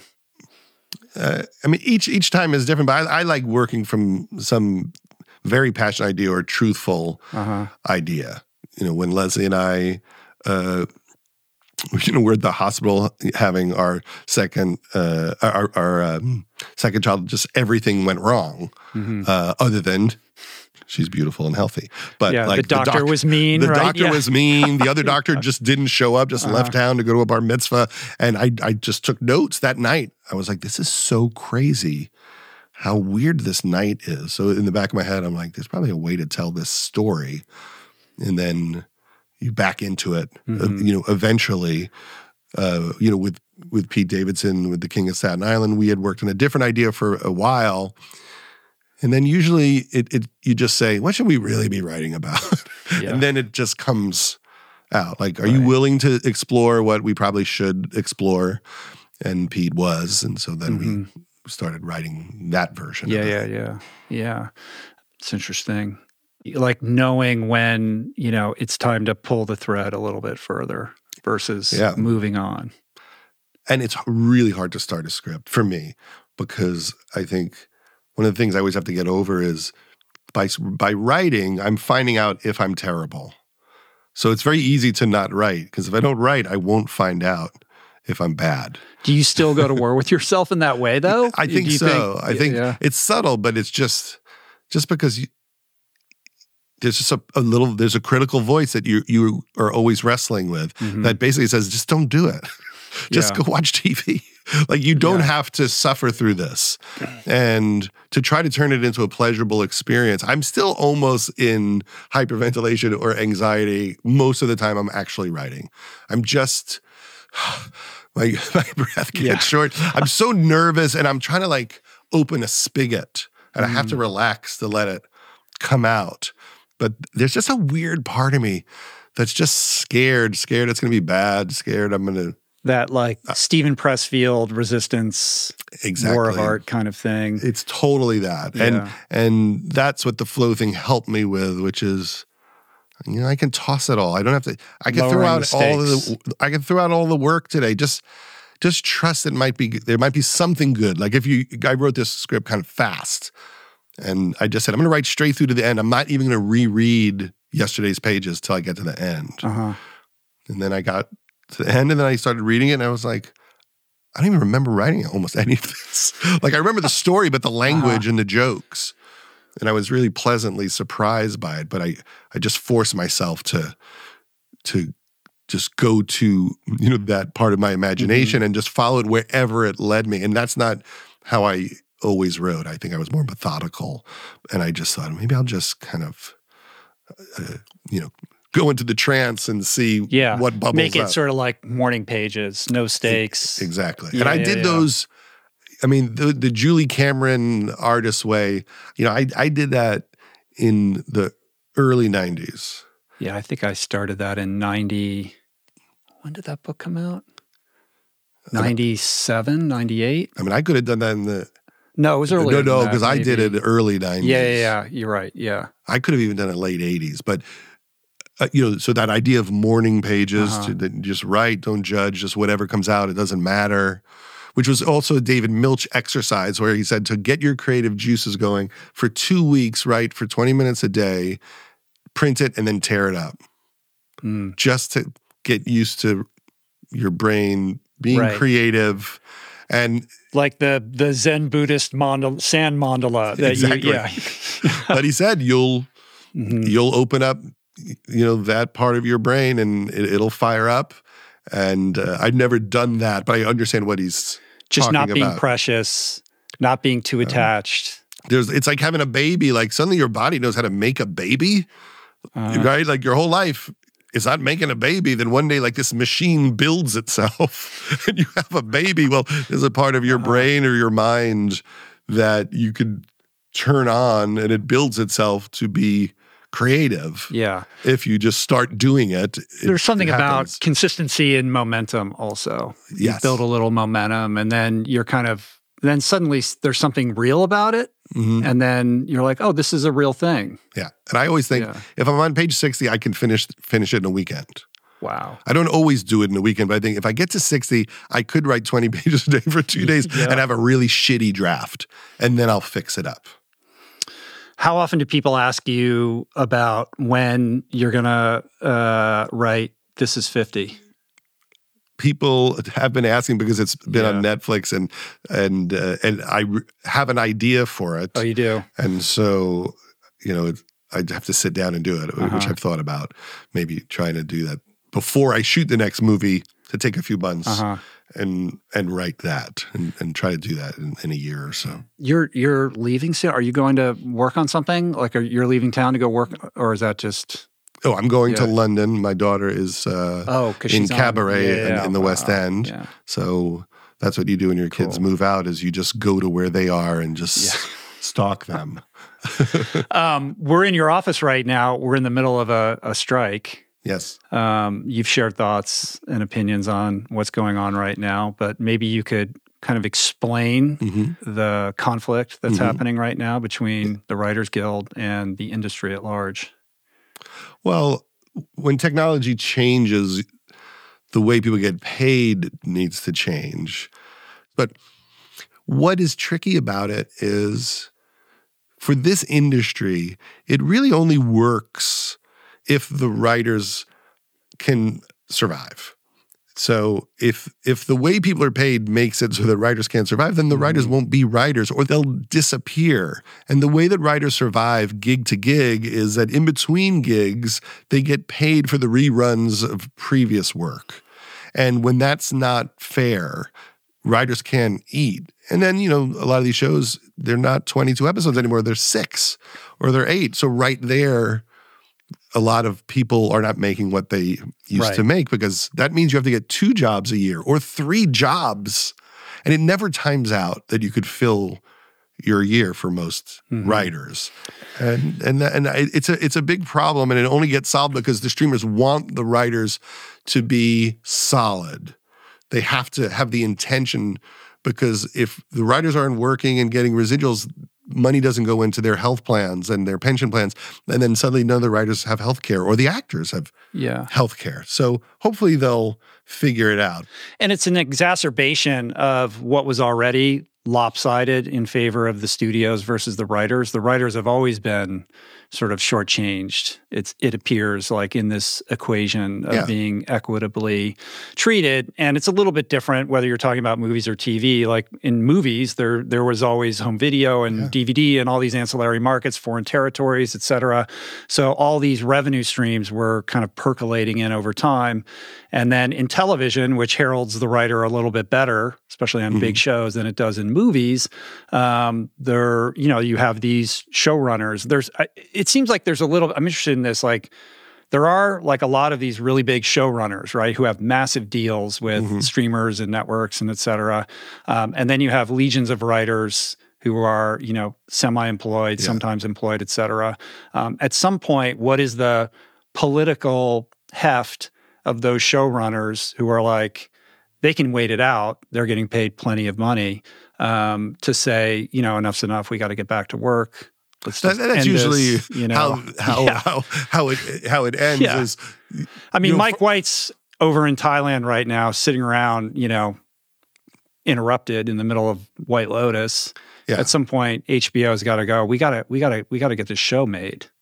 Well, I mean, I think people start noticing that they're not getting anything but reality shows, and I think it probably affects stock prices at some point when you go, Stranger Things isn't coming anytime soon now.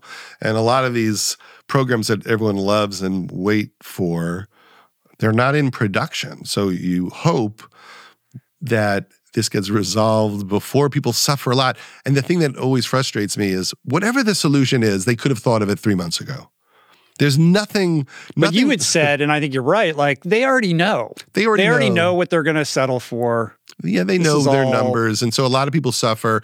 A lot of the support people in the community, the restaurants near the studios, and people on the crews suffer. And they really don't need to. What the end result of this will not be shocking.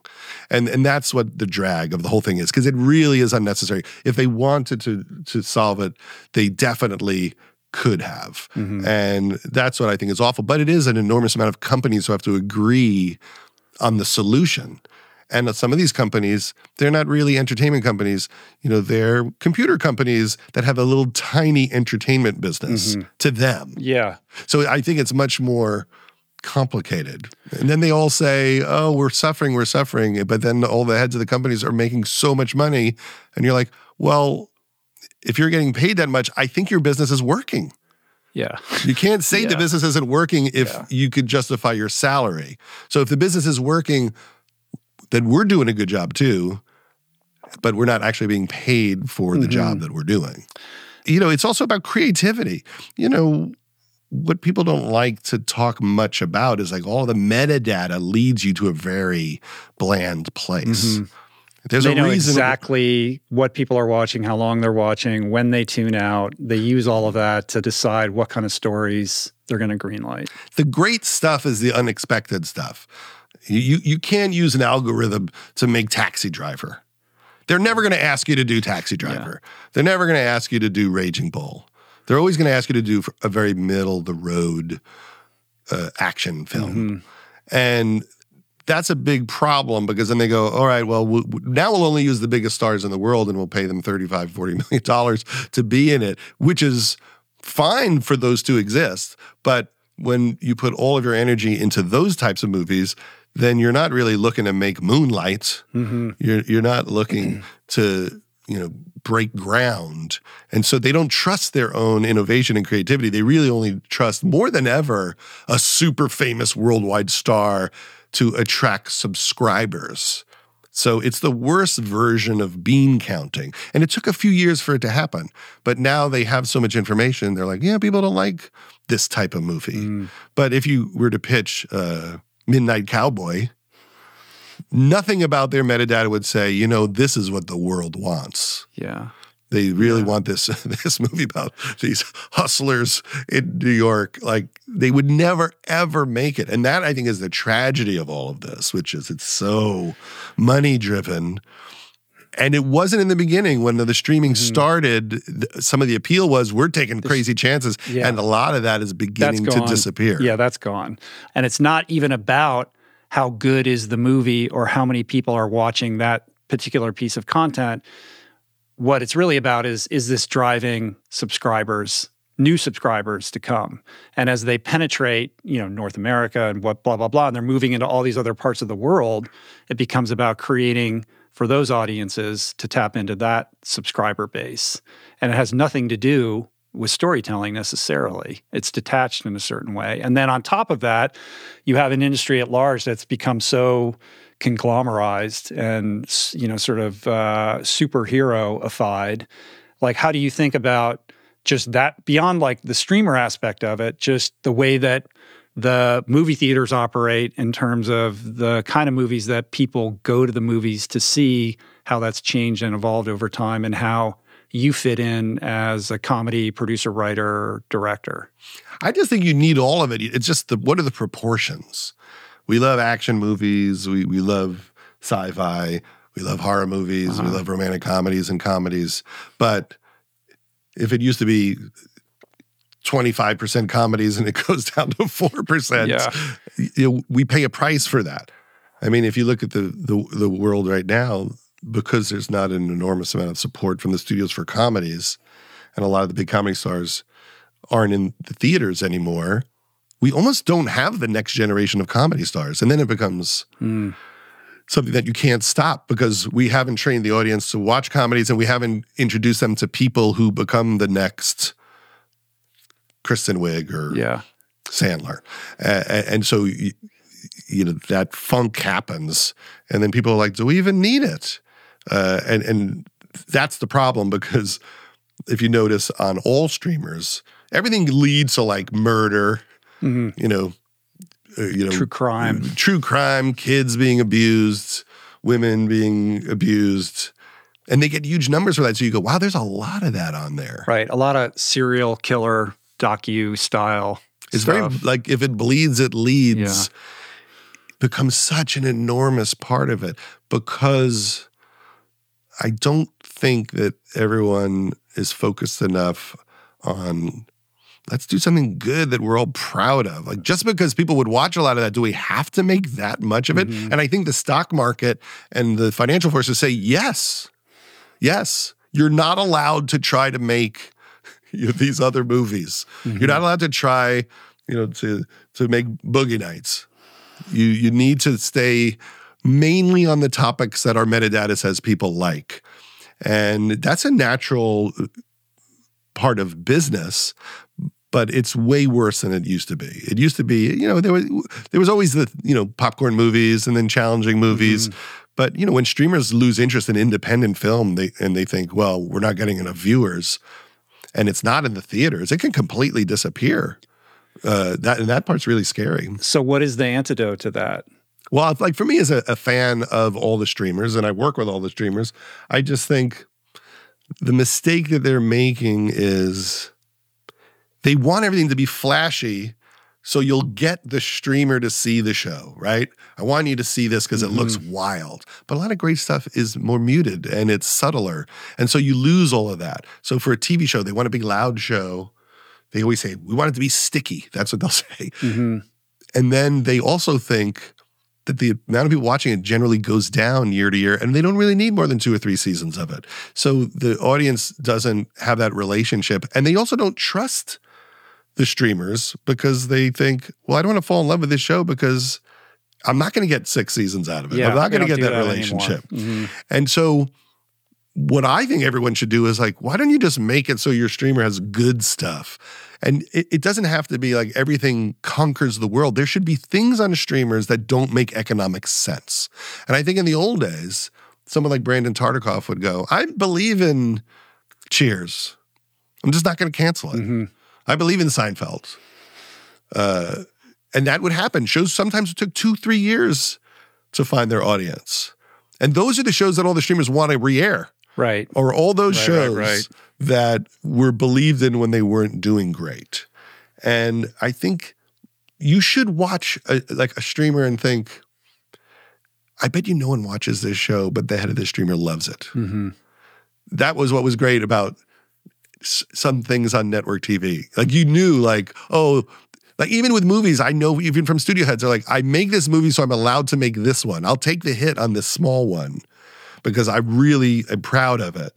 And we need more of that. Things that don't make economic sense. Right. And then we would love our streamers more because it would have a little more heartbeat to it. There's still a little bit of that, though, isn't there, with prestige directors? They know the movies aren't going to make a lot of money. Maybe they'll even lose money, but they want to be in business with this person, and perhaps there's Oscars attached to it and that kind of thing. But it's almost like you need a new streaming service where the mission statement isn't growth necessarily. It's just like, let's just quality, like a Criterion collection for just cool shit that's new, Yeah. I mean, it feels like all these places just want to be, not in the worst way, but they just want to be Walmart. They just want to have everything on it so you never go to the other streamer. Yeah. And as a result, they lose some personality. And everyone's spread too thin. It's everyone has to make too much. It takes people to help you with these things. And so, how many people know how to develop comedy? How many people know how to develop shows? How do you learn how to do it? Do you have enough time on 1 or 2 shows? Say you're covering 30 shows. Can you really learn how to do it versus if you just had 3 shows or 4 shows that you were responsible for as an executive? So there's all sorts of reasons why things get flattened out. And all the people involved there, everyone is, they're all like good people. They're all smart and funny and interesting. It's just the system is so dominant, and the people who control the levers of it, I don't know if enough of the time they're pushing for experimentation, because that's how you get The Sopranos. That's how you and you need every once in a while the Squid Game comes along to remind everyone, like, oh, it's something really good that's brand new and completely out of the box. Beef that gets people excited about. Yeah, Beef. Beef is an amazing show. Yeah. Remarkable. But we just need more of that, right? Like, how did that even happen? When I watch, I'm like, how did this even happen? It's the craziest shit, that show.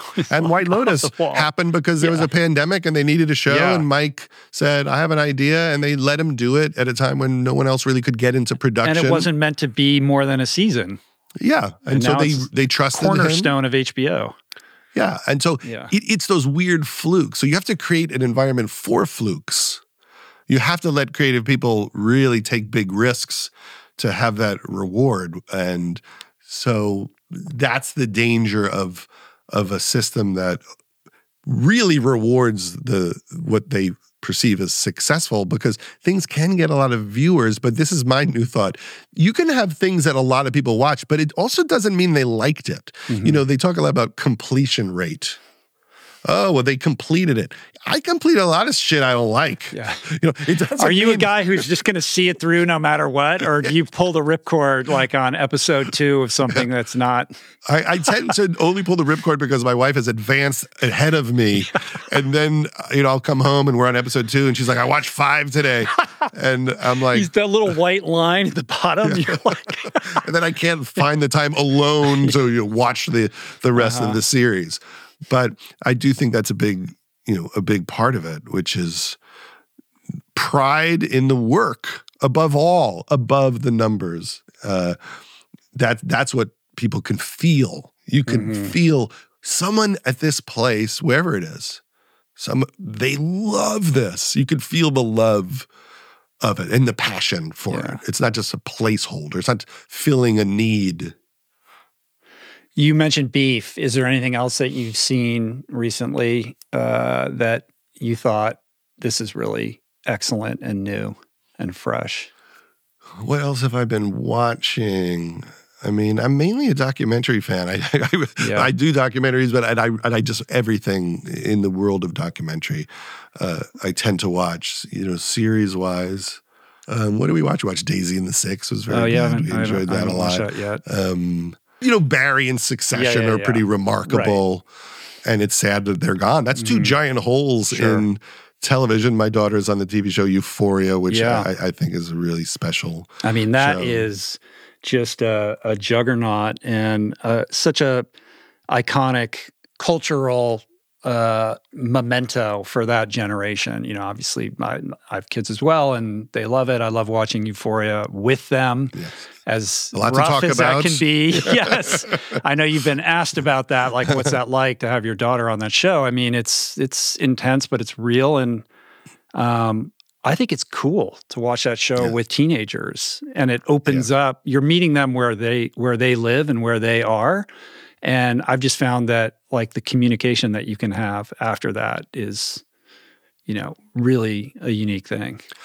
I think it's an amazing show, and I love what Sam Levinson did with it over the 2 seasons, because by the end of the 2nd season, you realize what his whole point was. He really stuck the landing on the idea of those 2 seasons. I think I meet way too many adults with kids who say, I can't do it. They'll watch one.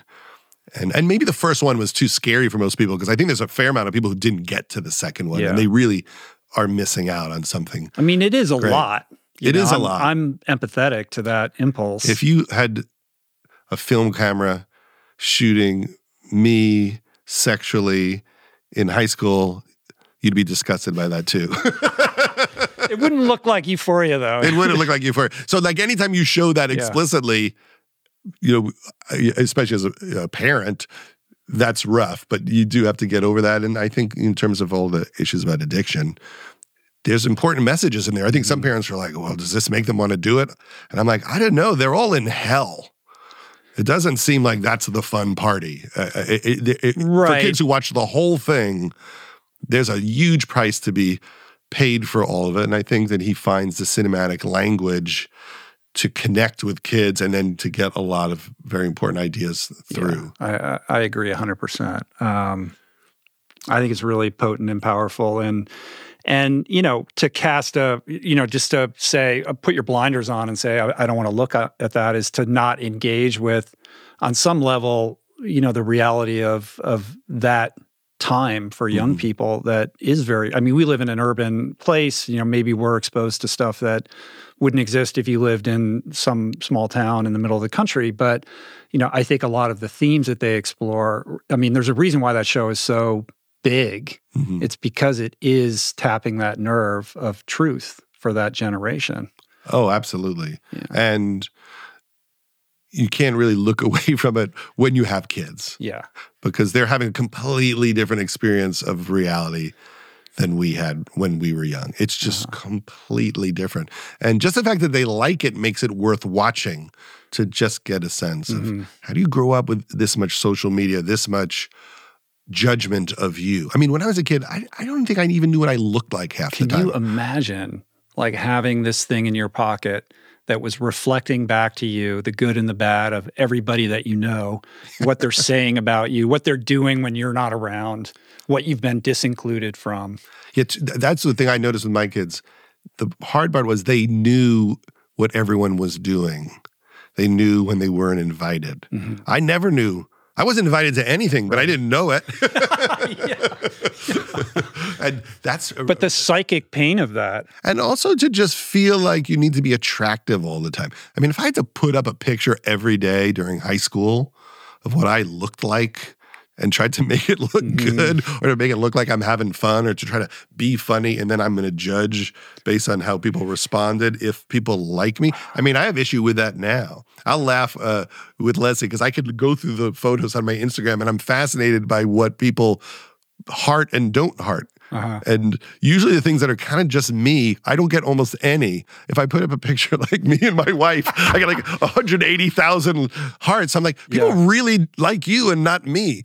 But that's a lot of pressure for kids and how they navigate all the things that we hear about. It is so important. And how do we know? Like if you can't watch that, how do you even know what your kid is experiencing? Yeah. Not that it's exactly that. Right. And we're running this unprecedented experiment on everyone. And we're doing it to young people while their brains are, barely formed. And what does that mean? And how is that going to play out over time? I mean, how many times I've had to say to my kids, it doesn't matter what people say about you. Like someone said, you shouldn't care about anyone's opinion who you wouldn't ask for their opinion. Right. Which is true. And, coming from Dad, like, that's not connecting.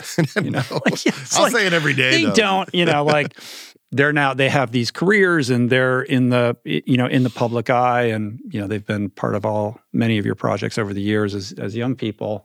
Do they look to you and Leslie for, how do you help guide them through that process, having had some experience, or do they just say, are you out to pasture, I guess is what I'm asking. No. As a parent, when you have a 19-year-old, they're, they can hear exactly what you would say from some other person that they trust, but they can't necessarily hear it from you as the parent. I mean, they drift in and out of interest in our opinions. Yeah.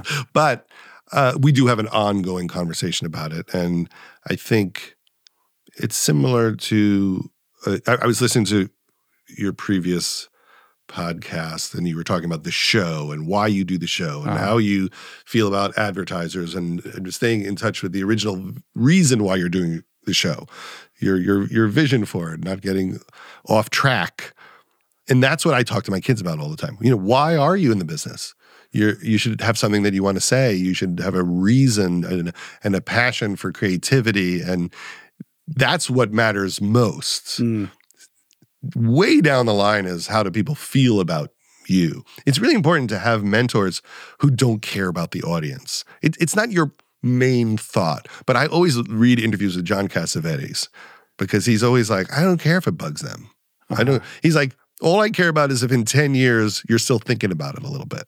Yeah. He's like, I don't even need every scene to work. Maybe a couple of scenes work for you. Like you need those avant-garde people who have a little disdain for the audience. You need that voice in your head in addition to your voice that wants to connect with everybody because that's part of being a creative person or an artist is I don't need everyone to like it. I mean, if you look at the top 10 movies of the year, how many do you like? Maybe 0. Yeah. Maybe There's 2. a lot of people in the world. Yeah. Right? We're not supposed to like the same stuff. But that goes back to the whole streamer thing. Like they're trying to create for everybody all the time, everywhere. And that's death. Yeah. I mean, I like certain movies. There are people who love Marvel. And then there's some people who will never watch any of it. And they're both legitimate point of views about that. But say you're a Marvel person and you're just like destroyed by the people who aren't interested in superheroes. I mean, that's what we're all doing in our own way, which is, I have a certain genre of what I make. And every once in a while I'll read from someone who just like doesn't like my stuff. I'll go online and go, Funny People is up. I wonder what people think. And, it's usually about like 80, 90% positive, and then like 10% are like, Do you seek that out? You're like, I'm going to expose myself to that? Occasionally, because I'm just interested, how's it holding up? Uh-huh. And I won't go to town with it, but I'll just kind of buzz through. And I'm always happy with people who are like, oh, I watch this movie once a year, and they tell stories about when they watched it or when they first saw it. And then there's just a few people who are like, it's so long and boring. Oh my God, this is your worst movie. Can you go back to your other stuff? The ad hominem, Judd's a tool. Exactly. And I always say to my kids, look up Tom Hanks. 10 to 20% of people will be like, Tom Hanks is the worst. Like, look up the Dalai Lama. Someone's slamming the Dalai Lama. Like, there's 10 to 20% of people who don't like every single thing. It doesn't matter what it is. Tom Cruise, Garth Brooks, Shania Twain, me, Sandler. Like, there's a percentage of people, and that's fine. It's supposed to be that. But if you go online and you're devastated by the people who don't like you, then you're in big trouble because it might shut you down. Yeah. And if your self-esteem isn't strong enough to understand that you're not supposed to win everybody over, you're just supposed to find your crowd. And when you deliver that to Maud and Iris, how does that land? I mean, do they get that? Yeah. They do? I mean, for Maud to be in Euphoria, I mean, she's it's charting challenging territory, and I'm sure there's a lot of people who have a lot of issues with that show, and she's at a young age to be on the receiving end of any kind of criticism, but it's also so artistically celebrated. Yeah, it's everything. Yeah. And so it does require a constant conversation about art. Why do people like this painting versus that painting? You're part of a painting. And also, people love to debate stuff. So the main thing I always say is, it's a miracle to be on something that everyone's talking about. Yeah. Because no one watches most things, and the things they watch, they kind of forget about 5 minutes later. So the fact that you're part of something that's such a giant conversation that will be one of those things that people remember forever, that is a really fantastic opportunity. Because it's hard, especially now. There's 500 TV shows, and maybe 10 are the ones that get talked about a ton. Yeah. Have you had that experience where you're scrolling on your thing, trying to figure out, maybe I'll watch this. Mm-hmm. You click on it and you're like, I already watched it. Yes. Yeah. No, I didn't remember watching it. I used to do a joke on stage about that, where I said I got 3 episodes in, and then I turned to Leslie and I'm like, I think we've seen this. It took 3 episodes to realize we've seen it. Or the other thing is, you watch a series that takes a year and a half to come back, and then you don't remember any of it, and you're like, is Escobar a good guy or a bad guy? Yeah, I've had that experience where it's been, like a year and a half, and I can't remember anything that happened. And that mental calculus is, well, I'm going to have to go back and at least watch 2 or 3 of the last ones just to get ready. And I'm like, I'm not doing that. I got to Google. I got to read the wiki page for the last season, try to understand it. Yeah. I have a question for you, though. So you do ultra marathons and things like that. Mm. That's the opposite of what I do. Because I have all sorts of issues around that, like emotional issues around being physical, exercise, jocks. Like, so much of what my world always was resenting the jocks because I was so little. I was the youngest kid in the grade. And then bad at sports, and then you wouldn't be allowed in. Mm-hmm. So they'd throw you in right field. The ball would never come to you. And so you would never have an opportunity to prove that you deserved a better position. And that would just happen for a decade. Yeah. And so I think that's what a lot of Freaks and Geeks was about, like these kids who weren't being accepted, and they resented. So they become what we always said were cocky nerds. You become kind of funny, but you're scared of the athletes as a kid and the jocks, but you're also condescending to them. Yeah. And that for me has been a big thing to get over as I've gotten older, and you have to exercise to not die.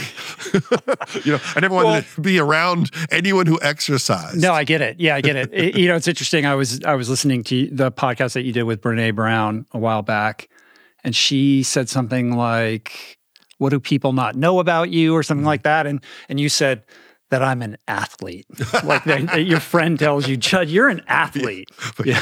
My friend Brent Forrester, who was a great writer from The Simpsons and The Office, we take like 90-minute walks a bunch of times a week, and he's always like, people don't know, Judd's an athlete. Judd's an athlete. How fast you're walking today, people don't even know.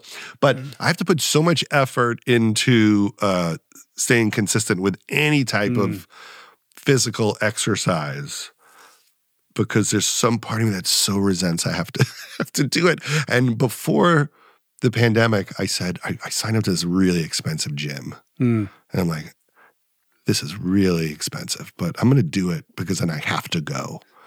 And then for about a year or two, I did go. And it worked. And then I said, how can I not hate this? There must be a way to not hate doing this, because I not only hate this, I hate everyone in here. I hate every person who tells me what to do. And I'm like, so my goal is, could I ever want to come here? And I read a book. You probably know what the book is. It was a book written by Kobe Bryant's trainer. I don't think I read that. And it was all about how Kobe looked at his workouts and just what his mental approach was. And so in my head, the Mamba mentality thing? Yeah. And in my head, I just thought, okay, when I'm here, I'm going to pretend I'm Kobe. What would he say?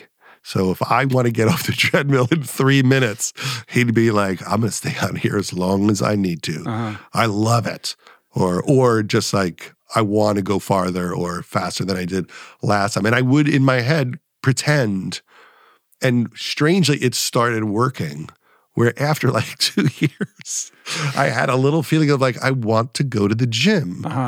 And I'm not mad at everybody here. And then the pandemic hits. And then it all fell to shit. Yeah.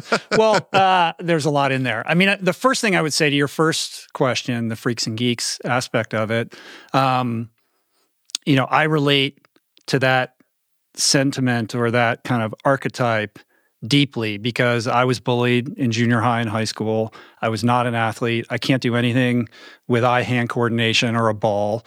And I was very much an outcast throughout high school. I grew up in suburban Maryland and found swimming. And swimming was like an oasis away from the terrible experience of being in high school, and kind of like a womb-like underwater. Like I can't hear all of that, and I'm safe. I'm not going to get beat up. And it was the only sport that I actually was any good at all. I wasn't like super talented, but I was okay. But it was one thing that I could do. And it was also a way to, I wasn't the funny kid. I wasn't it was like the one thing that I found kind of a home at, where there were other kids who were kind of like me. And so I just doubled down on that. And, I wasn't a good student. I didn't know how to make friends. I certainly didn't have a girlfriend or anything like that. But it taught me discipline, and it taught me this equation between hard work and like achievement or moving forward. And I realized like, I'm not as good as these other kids. But if I actually work harder or I do more, like I can like bridge that gap, and I can be with them, like create some parity. And that started to spill into my schoolwork, and I got better at school. And then I got quite good at swimming. And by the time I graduated high school, I was like getting recruited at colleges and all that kind of stuff. But have always been that kind of bookish, sensitive outsider who felt like everybody else had a rule book for life, that I couldn't connect with them. Like, never the cool kid. Yeah. But then I go to Stanford, and the swimmers were the cool kids. So this was like, my version of you moving to LA and, like being in the comedian community. And then alcohol fucked it all up, but all of that. But to your point of being an outsider, I've always had that same relationship with bullies and with like football, basketball, like traditional sports guys, and that like kind of archetype of what that personality is. And then rediscovering fitness and kind of moving my body later in life was really a function of an existential crisis that I was having as much as anything else. Like the same impulse that made you go hike, and then you realize what that script was, is kind of how it started for me as well. But I ended up enjoying it. So that just was one foot in front of the other of kind of, putting the Legos together and then realizing like, I actually like this and I'm actually good at this. And like, where could I take this? Let's see. But it was really from a place of like joy and curiosity. So when you go to the gym and you're trying to force yourself to like enjoy this thing that you don't enjoy, and you're trying to run like some kind of mind trick, like I think that's backwards. I think you should find something that that is fun, like shooting hoops or pickleball or like what even walking or whatever it is, and then building on that, because that's how you create a sustainable habit that you look forward to. And you're not having to try to convince. Some days you're not going to want to do it, but fundamentally, it's like this thing that nourishes you and isn't something that you're constantly dreading. Yeah, it's a tough one. I think part of it also was it's connected to not wanting to be in my own head. So when I hear about you running for a great distance, all I think of is like, oh, but then you're just sitting with yourself. Yeah. But that's like, there is something about like, if you can just get your heart rate up a little bit, like more than it would be if you were walking, but not like out of breath, that quiets the mind. And it's uncomfortable, but it's just like push-ups. And then, you can go a little bit further. And then you sort of look forward. It's sort of like meditation, like your mind's attacking you. Yeah. This is the most painful thing ever. All suffering is because we can't sit alone by ourselves for fucking 2 seconds. But there's a piece that comes with that. And I think also as a way to nourish your creativity, you already know the relationship between what that experience can be in terms of how you do your work. So I think there's something cool there for you to maybe explore. Lately, I keep thinking, I feel like I'm almost beginning to get it. Just like a general get it, just lately I feel like, oh, I almost understand, not completely, but more, but of kind of all of it. Like I almost feel like a circle closing, and then right when I get it, my body will fall apart. It is that thing, but it is like, it's also that momentum thing. Like when you're doing it, it's easier to do it. Yeah. And then something happens, you have to go out of town or whatever, and then you're fucked. And like, you never find your way back. Like that's human. That's just being human too. I don't know. I have faith in you though. One day Come on, dude. We're like, how old are you? I'm 56. I'm 55. Yeah. So, we can't fuck around anymore. No. That's the drag. When I realized like I needed to exercise to stay healthy, it was easier to start exercising. I hated the idea of exercising to look good. I don't know why. I was just like, I didn't like the like guys in the gym trying to get ripped. But what about the feel? Like, oh, I feel better. I have gotten to that a little bit. Like, I don't love doing like the cold plunge, but I started doing it. Do you have one at your house? No, but I started doing it at the gym. And then I was able to do it for like 5 minutes, and I did it a few times. And then I realized, oh, this strangely put me in a good mood for like 4 hours, like a really good mood. I mean, on the flow state thing, like the cold plunge, in terms of being an antidepressant and just something to kind of calm you down and clear the mind, like it's pretty effective. But isn't it terrible that like that's what you have to do? I know. Like that's how the world works. Like you'll feel great, just freeze for 5 minutes. Yeah, but it's like, is it any different than like, isn't it awful that I have to pull my hair out to like get this idea on paper? Yes. And it takes years and it's like horrible? Yeah. It's rigged that way. I know. There's so many things that aren't pleasant that now I have no choice but to do. I just came up with the inspirational quote for the podcast. All right, I get it. I got to meditate, then I get in that cold plunge, then I got to find a sauna somewhere, then I got to raise my heart rate. The 4-hour morning routine. I mean, it's a lot of morning routine. And that was a big thing with writing the script. Like someone was saying, it's okay to do all of your exercise at the end of the day. You don't have to do it first thing, because sometimes you're just wiped out from that. Like, write for 4 hours, then go do it. And even learning that was a game changer, because there was no part of my brain that could have figured that out, because I'm just so dumb. Like, wait, jog in the afternoon. Like, it would take me 30 years to do that math. Out. It's harder to do that in the afternoon, though. Yeah. But the tension is, if I sit down and write, I'll have something that's permanent, and this is actually what I do. Mm-hmm.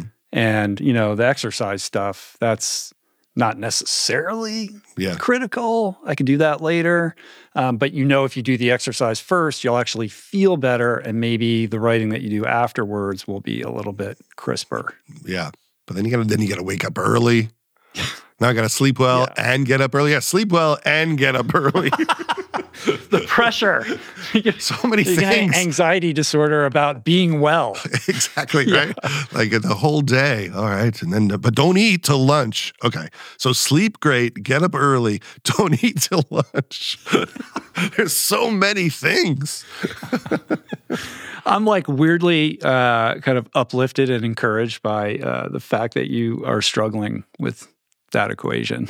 But I kind of get it a little bit. Yeah. So I don't think till the pandemic, I don't think I took a walk my whole life. Where like I said, I'm going to walk for an hour and a half. Would never go on a hike. Wouldn't even think to do it. Treadmill, but would never think like, maybe it's just fun to get outside. It took the world shutting down for me to realize there was an outside. I've heard you tell stories though about like walking around your neighborhood and knocking on your neighbor's doors unannounced. I started doing that during the pandemic. I would just knock on people's doors because everyone was just stuck in the house, especially the scariest part of it. Yeah. I just knock on people's doors and they would sometimes they wouldn't even open the gate. They'd talk to me through the gate. Like people were really freaked out. And I'm like, how you doing? Just people I hadn't seen in a long time. And people I wasn't even that close with, but someone I admire, like, how's it going over the other side of that fence? Yeah, that's cool. All right. Well, we're going off the rails here.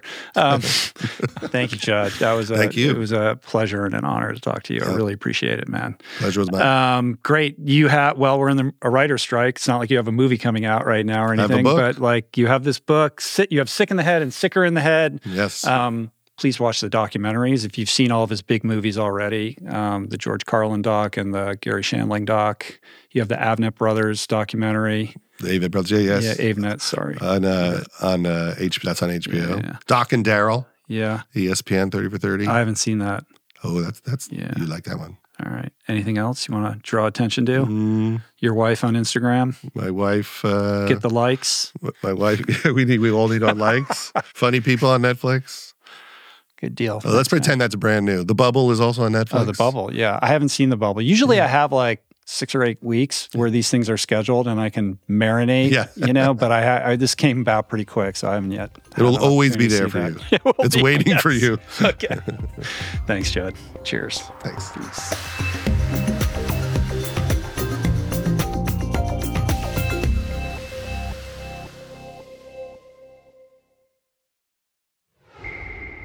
That's it for today. Thank you for listening.